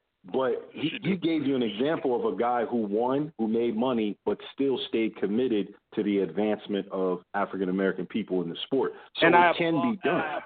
It can be done. Yeah, but can you reproduce it? What are his other coaches that have already been there? What are they doing? What are those other but what I'm saying doing? to you, what are most coaches in the league doing? That's my point. You keep talking about what are these guys doing. Most coaches in the league aren't doing anything. What are those? Okay, let me rephrase the question. What are those other coaches that got put outside? Even Mike Tomlin, who's still around, who probably should have been out of there a while ago. Being honest. This is W.E.B. Du Bois. This is W.E.B. Du Bois versus Booker T. But if one of basketball coaches, game. what are they? Who are they putting in place doing what Tony Dungy did? What are they doing? I'll wait on that one. What do you mean? What are they doing? Most black folks who are in the league now. Who are they putting in place? They come from that tree. Even with Miami, Miami's coach was hired by a black GM, right or wrong. But my point is, to you to sit here and say you have to worry. Basically, what you're saying is worry about yourself. Don't worry about anybody else. That's what you're saying. You're saying worry about yourself. You're saying be selfish. That's what If I'm not in position, Jimmy, and I end up getting fired, and I know I'm never going to get a chance, then I've got to. Yeah, but we're talking about exactly. He said once you get in position, position, you have to do whatever it is to hold on to that position. Is what he said. He said you can't take those to bring other people on if they're going to push you to lose your job. That's what he said. If I don't have a position, then what good am I to anybody? But you already have the position in the story. But how is it sustainable based on the criteria that Fred is saying they're going to hold you to? Because the fact of the matter is, if no one is willing to do something different or nothing will ever change. I got a better question. I got a better question for both of y'all. What did Marvin Lewis do? Because he was in power for a long time. What did Marvin do? Speaking of him, Skyview said the Cowboys weren't fooling anybody by floating out there that they were interviewing Marvin Lewis. Hey, that was their Rooney Rule. Put in position to be great criteria. as say that he had an interview, but we hired somebody first. Prospect. In all of his time in Baltimore, Ozzie Newsome, in my opinion, as far as new age GM, is probably the GOAT when it comes to drafting players. He's definitely and I don't DJ Collins, boy, he the best. He the best. Who else? Who did he put in position? Just curious. So what you're telling me is Lamar. But what you're telling me There's a medium between where the two of you are arguing from, and that medium, the example is Tony Dungy. It can be done, and the standard, you have to intentionally go out and find African-American candidates that meet your standard, i.e. #hire Pep. Some of y'all won't get that. Some of y'all will. But there are candidates out there. I know who you're talking about. I was a very big time candidate of him, or a person that wanted him in Indy. Didn't happen. But hey, we wanted him too, probably for nepotism reasons. But we wanted him to be in. But there are examples. He was the quarterback's coach of somebody who was a very successful quarterback until the injuries hit. And it seemed like his career went backwards. Yeah, I was confused about that. Yeah, definitely. The problem he was bought. The problem. We have a problem in our community that goes outside of sports, and it's people with that same attitude, which is how we end up with the black bourgeoisie. In shout out to Tobias, you know what I'm talking about. But for those that get a little bit of power and they want to hold on to the power, and they want to Euro identify so bad that they don't take the necessary chances at Brother Fred. to help the. You can shoot all the shots. I'm saying that attitude. What I'm saying is that attitude. But if my job is to win championships and make money, that is my job. Fred, if that is my job, I have to stay in position. Fred. The question. Hold on, Jimmy. Hold on, Jimmy. Hold on. The question that I asked. The question that I asked the question I ask of you, Fred, is can't you, identifying those two top things as your priority, then add the third priority to your list and find, are you of the opinion that there are not qualified African-American coaches to fill out your staff? African-American coaches, plenty. That are good. Everything you're saying is BS then. There are good coaches, but they have to be developed. The only problem is, who is in control to develop these same coaches?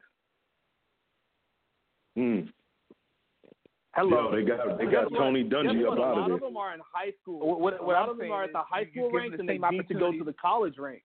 What happens when you go to the college ranks? You get stuck in college, and you get stuck as a recruiting coordinator. You get stuck as a wide receivers coach, and you don't get that call up. They tell you, oh, you're a superstar coach, and you turn out to be Charlie Strong, and you get pushed to Texas, and then you fail at Texas after you were killing it at Louisville, and then you move on to USF. You get fired at USF after a 4-8 season, and now you're a coordinator for the rest of your life because now no one's going to take you at the NFL. You failed at Texas, and you failed after you went back down to a lower level group of 5 school in USF. So you're not going to the NFL anymore. Here's the thing. Question. Charlie Strong. There's another piece to that. Hold on. So what happens also with these same coaches that get all these opportunities? Oh, I'm gonna take the bad job, so I get fired at the. I'm gonna get fired at the bad job, and now I don't get the opportunity at the good job. Instead of being David Shaw, who says I'll sit at Stanford until the perfect job comes around, where I have the perfect quarterback, perfect upper management, perfect defense, perfect situation. That's what the white coaches do. That's what they do. A lot of them do, and yeah, they may All fail. of them But do that. A lot of That's the times, point. though, we don't really get those opportunities. Like, think about it. When black dudes do get hired, especially in the NFL, we kind of get the scrap but you franchises, don't have to take that, and we don't get that retread like the rest of them dudes. Like, so a lot of them dudes can get fired, doing a poor job. Like, we wouldn't even know Bill Belichick if he was black, because he would have failed at Cleveland. Nobody would have ever trusted him again. No, my man Hugh in Cleveland did everything he could. He said, I forbid everybody to use the term black. We're all beige. We're all humans. Yo, Hugh did everything he could. The retread coach, though, comes because of the connection to the next guy. Because Hugh had the same Marvin attitude Lewis hired that same that Hugh Fred Jackson. talking about. Failed. He failed. Fred, Marvin you're Lewis talking failed. about stuff on the. Here's failing to acknowledge, man. You're talking about stuff on the surface level, man. Fred, listen, man. I'm not even trying to be smart, but yo, do some research, dog. Read The Color of Law. Read $40 Million Slaves, right? Read the ISIS papers. Then you'll understand what's really going on here. Don't tell me all this surface BS. Go down to college, because that won't matter either. If people did exactly what you say what you're saying to do, it still won't matter. And there's other people that won't have to go through that entire what you talk about. So you're telling me Carlos Strong didn't do everything he needed to do when he was the defensive coordinator at Florida on a national championship team. He went to Louisville. You're picking one person. What I'm telling you is, when he went down there, what I'm telling you is there are people who don't have to go down to college. I gave you a couple names. David Shaw's father was an NFL coach. I can go down right the now list. It and doesn't give you matter. 60 names of guys who didn't have to go to college at all. Right? How many names do you want of guys that didn't have to go through the college? How many do you want? Who did they have a connection How many of your expatriate players who failed as a head coach? How many of your expatriate players who failed as a head coach have had to go to the college ranks first? Head coaches, Patriot players. There's only one former player, and he actually is in the playoffs now. Former assistant. All former assistants. Everybody that comes from the Belichick tree pretty much fails, right? Except for the guy who just beat him. But for the most part, most of them fail.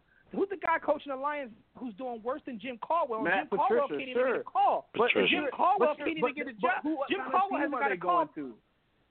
Jim Caldwell hasn't got a call for anything yet. The guy that's replaced him, he's an assistant didn't have to go to the college ranks. You do realize he didn't have to go to the college. Right? Listen, but Jim Caldwell might be the next. He might be the next offensive coordinator in Philly. But just but also they're looking at it. They're interested in Caldwell. If you want to go there, basically, Fred, what you're saying is we need to pick ourselves up by the bootstraps. That's what you're saying right now. You're using that bootstrap argument. No. We need to go down to college. We need to do the right thing. The fact that FOH. You're ignoring the fact that Tampa fired a coach that had a 6-10 record. He also went right back down to. He went back down. And you're to college, ignoring Lovie systematic Smith. racism. That's what you're ignoring. How about that? You're ignoring systematic racism. You're telling me all these things, but you're ignoring. What's really going on here. I'm gonna call it the way it is. I'm sorry. The white man is against us. I'm sorry. No, it has not. No, that's not what I'm saying. That's not what I'm saying. Well, both points have merit, and yes, Fred, that is true. They are, and they have been historically, and they created a machine that continues to be that is perpetual. However, I don't believe in that. I don't believe in that, Fred, because I studied Dr. Francis Cress Welsing. I don't believe in the white man is against. Again, pick up a book, dog. That's what I'm saying. All I'm saying is, you get a certain level of understanding, you know what's really going on. And I need you to come to a football field and actually tell. If you're actually not involved in that community, you don't know. Unless you study real world and not just things of amusement, you won't understand how the world works. Okay. All right, y'all no longer making points, so let's move on. Yeah, let's talk this championship game, man.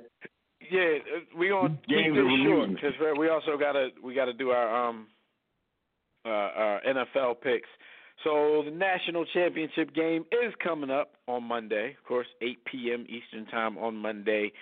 Clemson versus LSU. And before, Fred, you give us some brief points about the game and what might happen on Monday, I'm just going to tell you guys this. I have some information that can't lose. So if you're out there betting, go to mybookie.ag,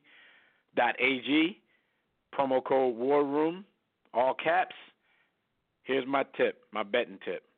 The Tigers will win the national championship. Go ahead, Fred. Give us some info. So this game is a game of two 14-0 teams. You have the LSU Tigers. You have with a Heisman Trophy winner. You also have who will probably be the number one overall pick going into next year, into the 2020 draft. You also have the Clemson Tigers, who have probably the number one quarterback. I don't believe he's the 2020 number one overall pick. That honor is reserved for one quarterback, who, by the way, is a black quarterback at Ohio State, in one Justin Fields. But nonetheless, he's one of the top guys. He hasn't thrown an interception in over 252 attempts. And Trevor Lawrence he's the golden boy. He hasn't lost a game in college. I mean, he is everything you want in a quarterback. I mean, he's 6'5", he's 230. I didn't think he had the wheels he did after what I saw against Ohio State. I'm trying not to drink the Kool-Aid, but he's pretty good. He's pretty darn good. But LSU has a quarterback in their own right. Joe Burrow, who was at Ohio State. Seems like Ohio State's involved in all of this, right? So Joe Burrow was at Ohio State behind Dwayne Haskins and J.T. Barrett, and he couldn't get on the field. He was an all-state basketball player in the state of Ohio, three-sport athlete coming out. He just couldn't get on the field. I mean, he had two good players in front of him. He transferred. He didn't have a great year last year. I mean, he had completion percentages in the 40s last year. Joe Brady comes in from the Saints, and ironically, he's wearing number 9, but nonetheless, I mean, the passing game got a complete revamp. Ed Orgeron just completely revamped everything offensively, and they have taken off from there.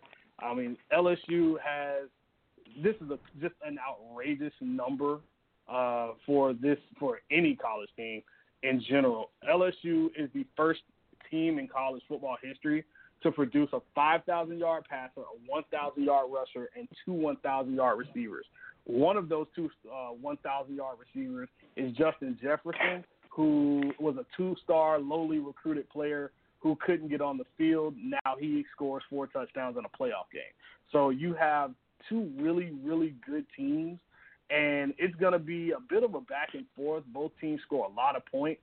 LSU, I think, had the tougher road. I mean, you were playing in the toughest division in college football. You're playing at least you're having Alabama, Auburn, Texas A&M, not to mention Georgia on the schedule, Texas on the schedule, even though they said they were back, and, well, they weren't. But this LSU team, I mean, they were really, really good. And I haven't seen a quarterback like Joe Burrow have such an improvement from year 1 on a team to year 2, where he looks like a completely different player. For me, my comp for him is Matt Ryan with athleticism. And if that's at this level, that's more than enough. At the NFL level, pretty good for the NFL. That's pretty good. Matt Ryan went number 3 overall. And so that's, for me, is one of the things I look for. He has a good arm. Now, granted, I've seen other comps for him being Andy Dalton. I could see that, too, once he gets to the NFL level. But Andy Dalton has success, and if you put pieces around him, I could see that happening, too. But he just seems to be able to – he has great pocket awareness, and he's just a really good quarterback. But the defenses are what I want to talk about, because for all the fireworks you see on offense, both of these teams, I thought Clemson would take a big step back on defense. Nah, not really. Clemson is just really – they're holding teams to 3.3 yards per play on defense. That is historically great. That's like 50 years historically great. Most teams average about 4 yards a play. They're holding teams to under that average. They are 4th in the country on that. Isaiah Simmons is the name you'll want to know for the Clemson defense. He is a linebacker, 6'4", 230. He runs a 4.4. He has a 42-inch vertical. He is a freak athlete. Can't wait to see him in the combine. He will be, as B. Austin, you like to say, the underwear Olympics. He's the guy you want to watch in that. On the other side, Derek Stingley, cornerback for LSU. He is a freshman. Derek Stingley is the best corner in the country. No questions asked. It's not even a competition. He has better ball skills than probably about 80% of the country's wide receivers, and I'm including him on his team. What is the offense? Because you are the football technique connoisseur that you are, right? What is the one penalty that every DB gets caught for when the ball is in the air and those lights get in their face? What do you get? What is the one thing that happens? They get the grabbing. They get the grabbing and they don't turn their head, and then what happens? DPI, right? And it infuriates you, right? Sound like you describing the Philadelphia Eagles. Yeah, pretty much. You might want to draft him in a couple of years. Yeah. So at 6'1", 190, and he's still growing, that's even crazier. One Derek Stingley as a freshman gets his head around and also turns himself into a receiver as far as technique is concerned, and is able to come down with multiple interceptions. Yo, I saw some all-22 tape on dude. He reminds me of a cross between Pat Pete and Champ Bailey. I like it. I really do. And for me, when I look at it, he has great ball skills, but also he can help you in special teams. And I'm really excited to see what he's going to do. But he's not the only guy. Christian Fulton, as the other corner, he's better than Greedy Williams, and he hardly played last year. So I really am excited about him. This secondary will be able to go up against some really good receivers and T. Higgins, Amari Rogers, the son of T. Martin, former Tennessee quarterback who won after Peyton Manning left. Ironically, a black quarterback throwing shots at Tennessee, and won a national championship. But hey, this is going to be a good game, and I'm actually looking. I'll say this: I can't really give a pick yet, but I'll say this, like you did, the Tigers will win. All right, yeah, that's two. And I can even say this. I'll say this much. I'll say this much. They're coming from Death Valley too.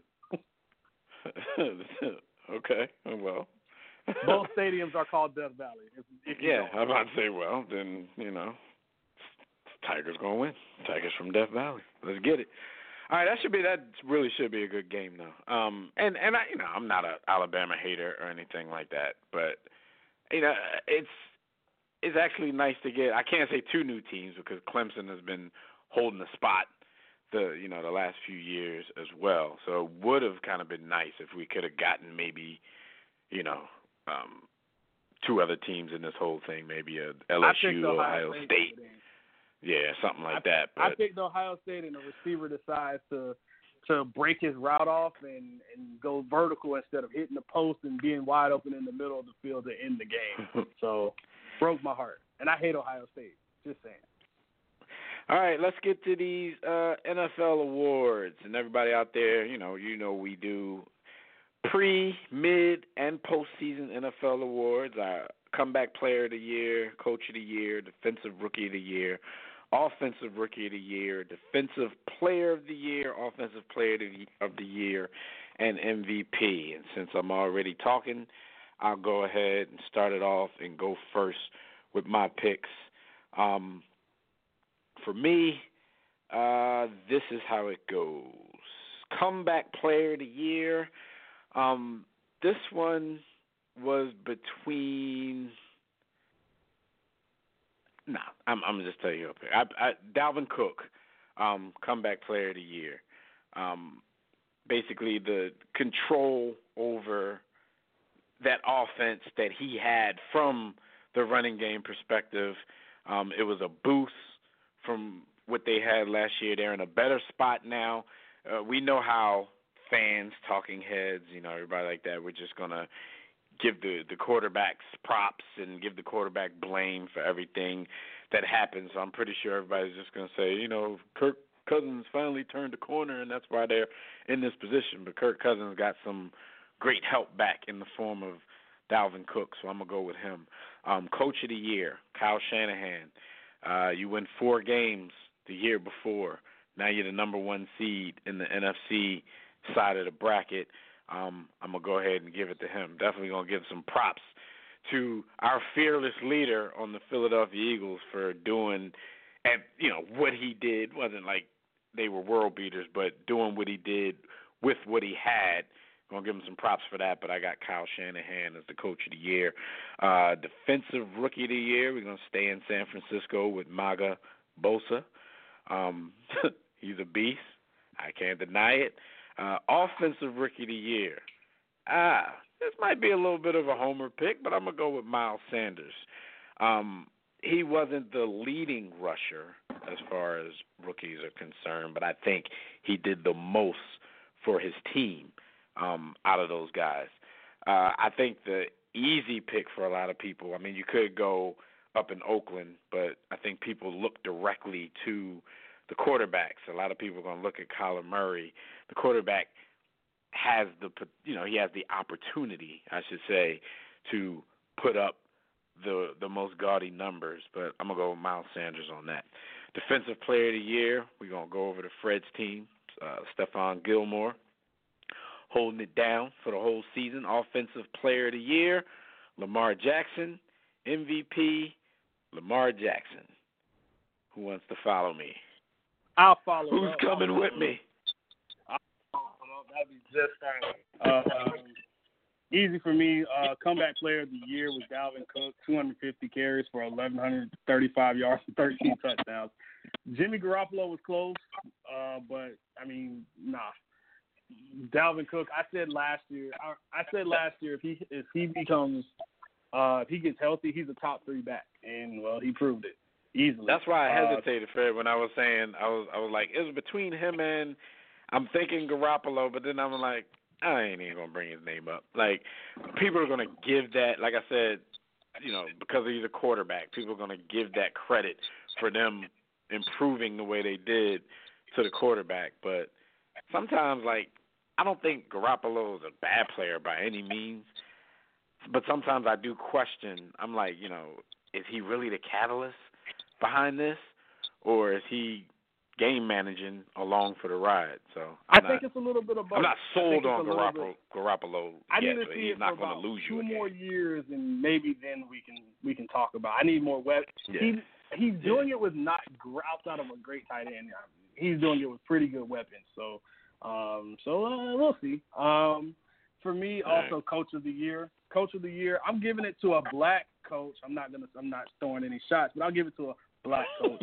Brian Flores, 5-11 with the Dolphins, beating my team and doing it pretty well. So, former Patriot, good to see him doing well. Former Patriot. But I said this team was going to be better. I actually had this record actually spot on.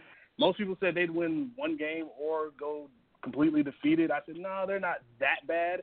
I think they had pieces. I mean, Fitzmagic will win you a couple games, maybe. They did that, so I got to give it to them. My other candidate was Sean McDermott.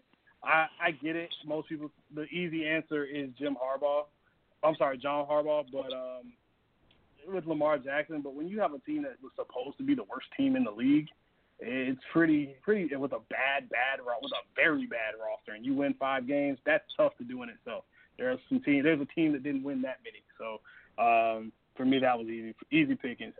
Defensive rookie of the year, I almost went Josh Allen, but there's a guy in San Francisco, Nick Bosa. We know what he did. Offensive rookie of the year, Josh Jacobs, 1,150 yards and 7 touchdowns, easy peasy. Yeah. It was between those two for me. Kyler Murray would be third on my list. It was between the running backs. The other guy that I actually had and he was pretty significant on their team was Terry McLaurin, the Ohio State receiver for Washington. But unfortunately, I know firsthand. He gave those aforementioned Eagles defensive backs hell this season. Yeah. So I mean, that for me that was like a sleeper, but I mean, but who didn't? The Raiders had a chance to make the playoffs, and it was because offensively, it wasn't because of Derek Carr, it was because of Josh Jacobs. Defensive player of the year goes to my guy Stephon Gilmore. Nick Bosa came in second for me, and I actually had a very distant third, but Minkah Fitzpatrick. I mean, he had like 5 picks in like 3 games. when he switched over from Miami to Pittsburgh. Offensive player of the year. This one's easy. Run CMC. Christian McCaffrey. I mean, 1,000 and 1,000. You do that, you instantly win that. I don't even have to talk about it. Good. That's cool, Lamar Jackson. It's cool what you did, but 1,000 and 1,000. Right. I think I kind of disrespected C-Mac. Yeah, I know you did. Yeah, I think I kind of disrespected C-Mac. Because George Kittle too. The way they distinguished those two awards, I did have the opportunity to give that to him. I'll think about it. I might change that, but Lamar, he's killing it. And MVP, it was between Russell Wilson, which I said Russell would win it last year, and well, he didn't. But I got to give it to Lamar Jackson. As much as I don't think he's a great quarterback or anything, I think it's all system, and I think he's just his skill set fits what they're doing. It's not really his arm; it's more his legs. He's on the black man. He's on the black. I'm still saying that boy better learn how to slide. I'm not a fan of Lamar Jackson whatsoever in the NFL. I love Pat Mahomes and I love Russell Wilson. Listen, he ain't gonna be around. He ain't gonna be around long. No, even in the racist mind, he half right. Anyway, listen, yo, I'll give my picks real fast. And not trying to be smart, but everybody I picked is black, not just a couple people. Comeback player of the year, Dalvin Cook. Coach of the year is Brian Flores. Defensive rookie of the year, Devin Bush. Offensive rookie of the year, Kyler Murray. I got Gilmore as defensive player of the year. Smart pick. MVP, Lamar Jackson. And offensive player of the year, Michael Thomas. So there's nothing pale on my list. So just want to put that out there. Go ahead, B. Austin. Y'all are crazy. Comeback player of the year, I'm going to go with Darren Waller of the Raiders.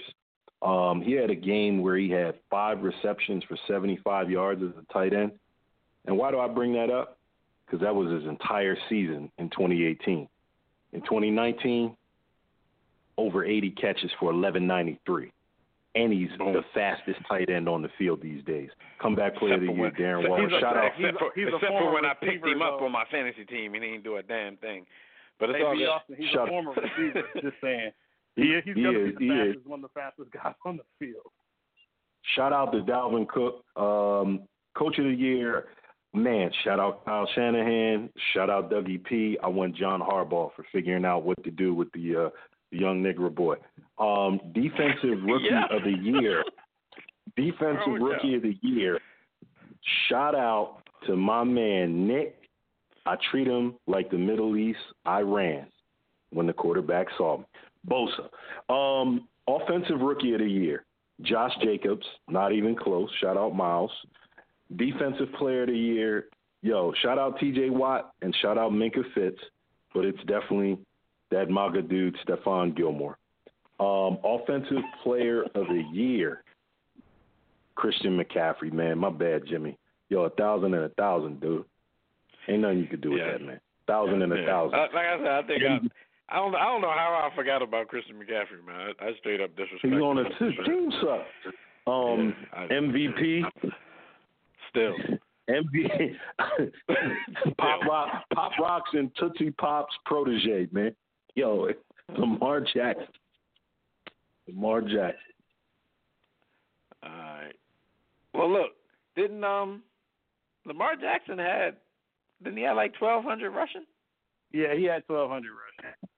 Yeah, so that's he said that. I'm just trying to justify my old player of the year pick.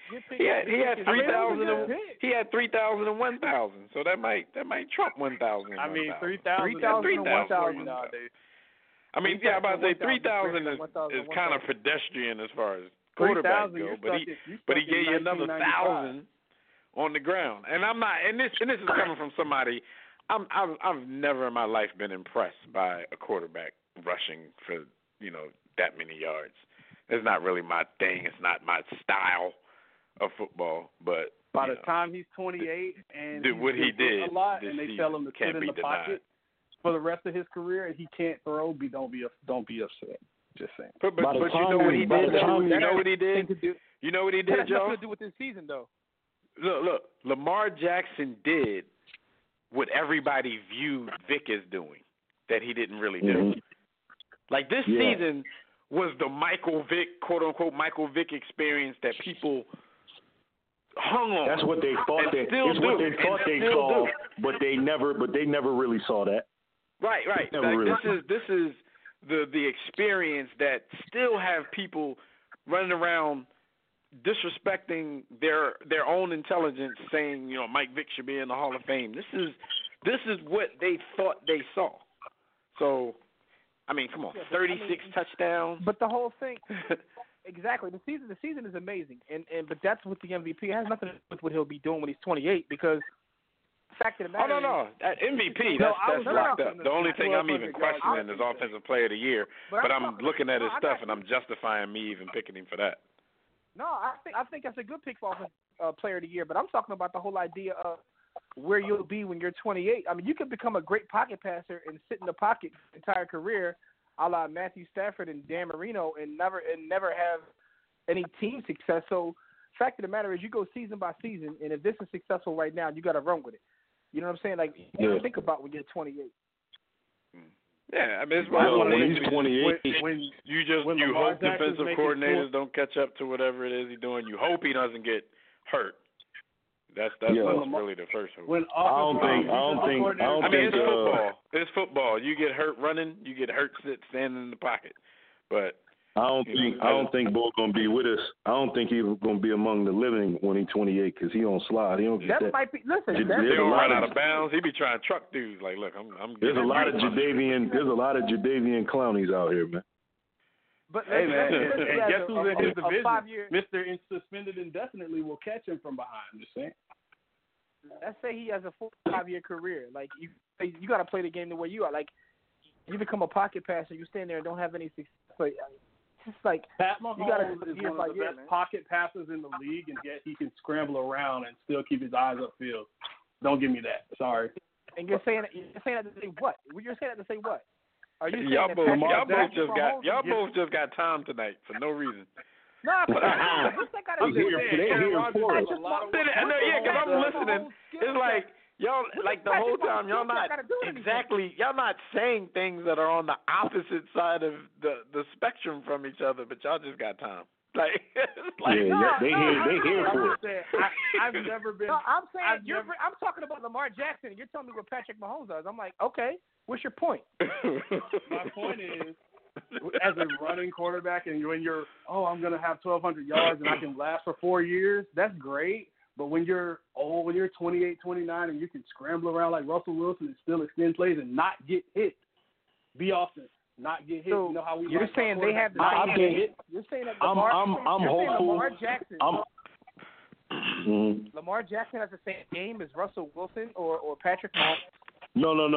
What I'm hopeful of is that his game matures and evolves, and at 28, even if he is still running a 4.4 and able to get busy, he doesn't have to pull that tool out, as often, because he has matured as a pocket passer. Yeah. Nobody pulling tools out. Tools out on the field. I mean, that could also mean the last Boy Scout, though. Because Bull definitely pulled the toolie out on the field and got busy. Argument. I'm talking about his skill set. You want to give me guys that don't even have the same exact skill set. None of the guys you've named have ever done what he just did. Well, Russell was a runner. Sixers getting hammered. No, not like this. Not like dog. No one's been a runner like this except for those guys are runners. But that's the point. Lamar Nobody Jackson has had a skill set. This is different. Lamar Jackson. This is next level. Nobody's been able to do this. It's because he's fast. He's faster than everyone else. He's still doing what Russell Wilson does. He's just a better point? Of course. So are you not supposed to use your strength? Quarterback is one from the pocket. From a short term perspective. From a short-term perspective, it's sustainable. I got to give props to the fact that Bull threw 36 touchdown passes, though. That's impressive. Okay. Long term, will he do that every single? Yeah, long term, I don't want to see him like RG Who knows? I don't know. I mean, maybe what decreases skill set. What decreases the last quarterback that had at least 500 to 800 yards rushing to win a Super Bowl. I'll let you do that. Do that research. We've never seen this though, and I'm not even talking those about type of quarterbacks. We've never seen this. We have I've never seen Michael this. Vick already. Fred, he couldn't do it. Fred, listen to me. I've seen Russell Wilson. Listen to what I'm saying. Russell Wilson does it better. Again, Pat Mahomes you're can comparing do it him better. to Michael Vick and Russell Wilson. They don't have the same skill set. Here's the one thing you do, and I can go back on every show that you've been on. You like to speak in absolutes when you can't predict the future. Stop trying to predict the future. You always but Jimmy, do you agree? Do you agree? All the time. You can't. He does. He has in the past, but do you agree that him learning to slide or stay in the pocket and keep his eyes upfield would potentially lessen the likelihood, not erase it, because we're not talking absolute, but lessen the likelihood of somebody giving him CTE as opposed to him being a runner? Maybe. You know, but when you got a quarterback let's revisit this in like 2 to 3 years. We'll see where he is. See if he's still balling. Six of them. Because James is going to be on his heels when he stopped throwing picks. He's balling. When he stopped throwing picks because he's balling. Your quarterback is a cheater, and I don't know whether you know this or not, but the game is actually changing.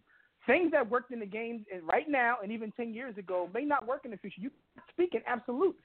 You can't. Unless you've been to the future already. There will always be room for the pocket passing quarterback. By the way, your quarterback got old and needed a running back that lasted 6 years to even get to a Super Bowl.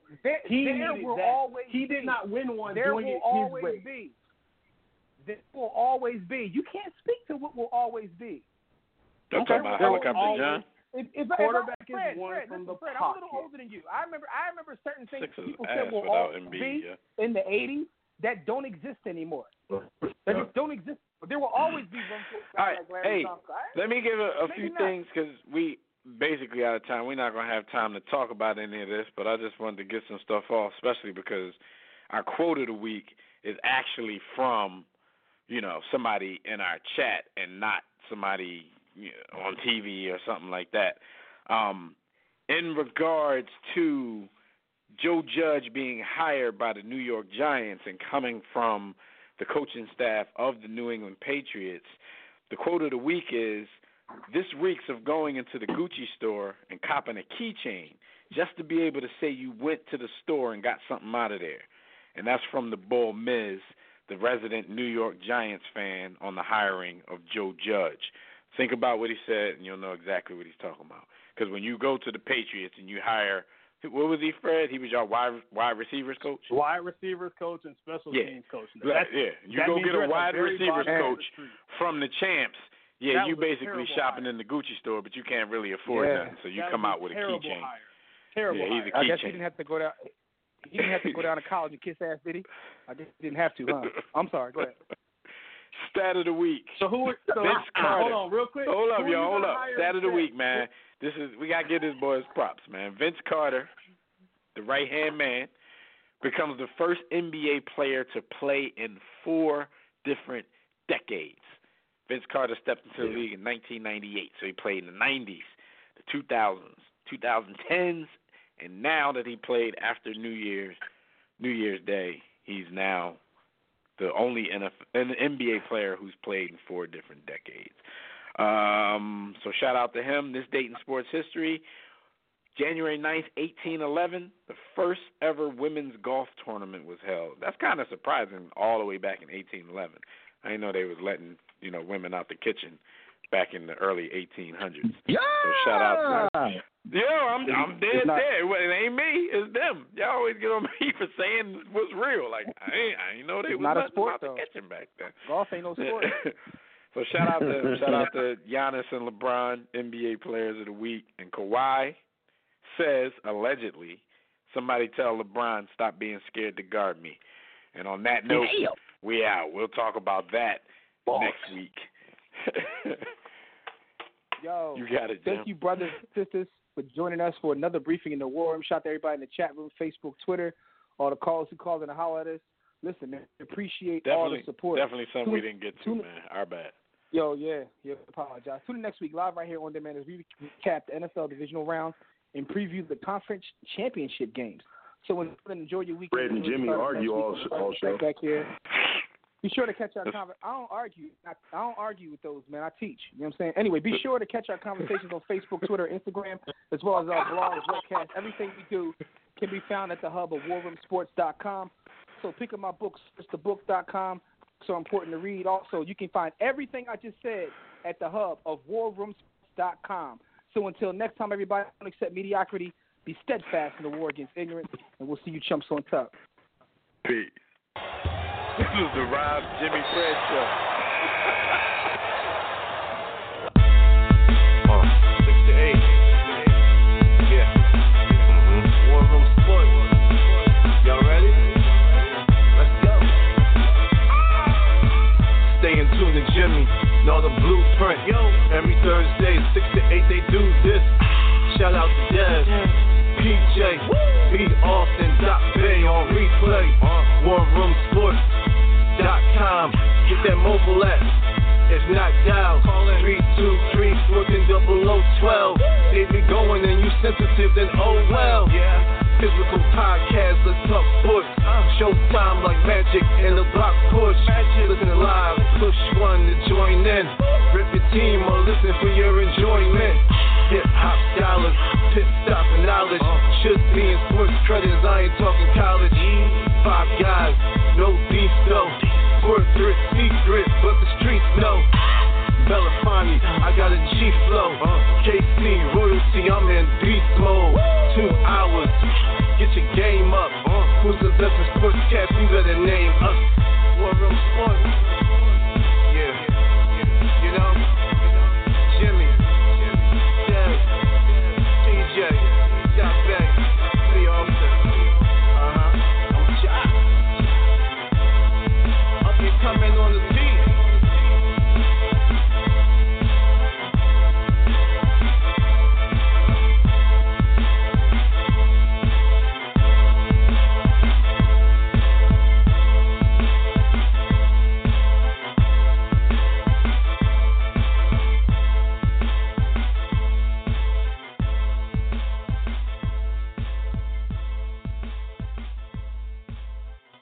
War Room Sports, www.warroomsports.com. What? Ain't no more to it.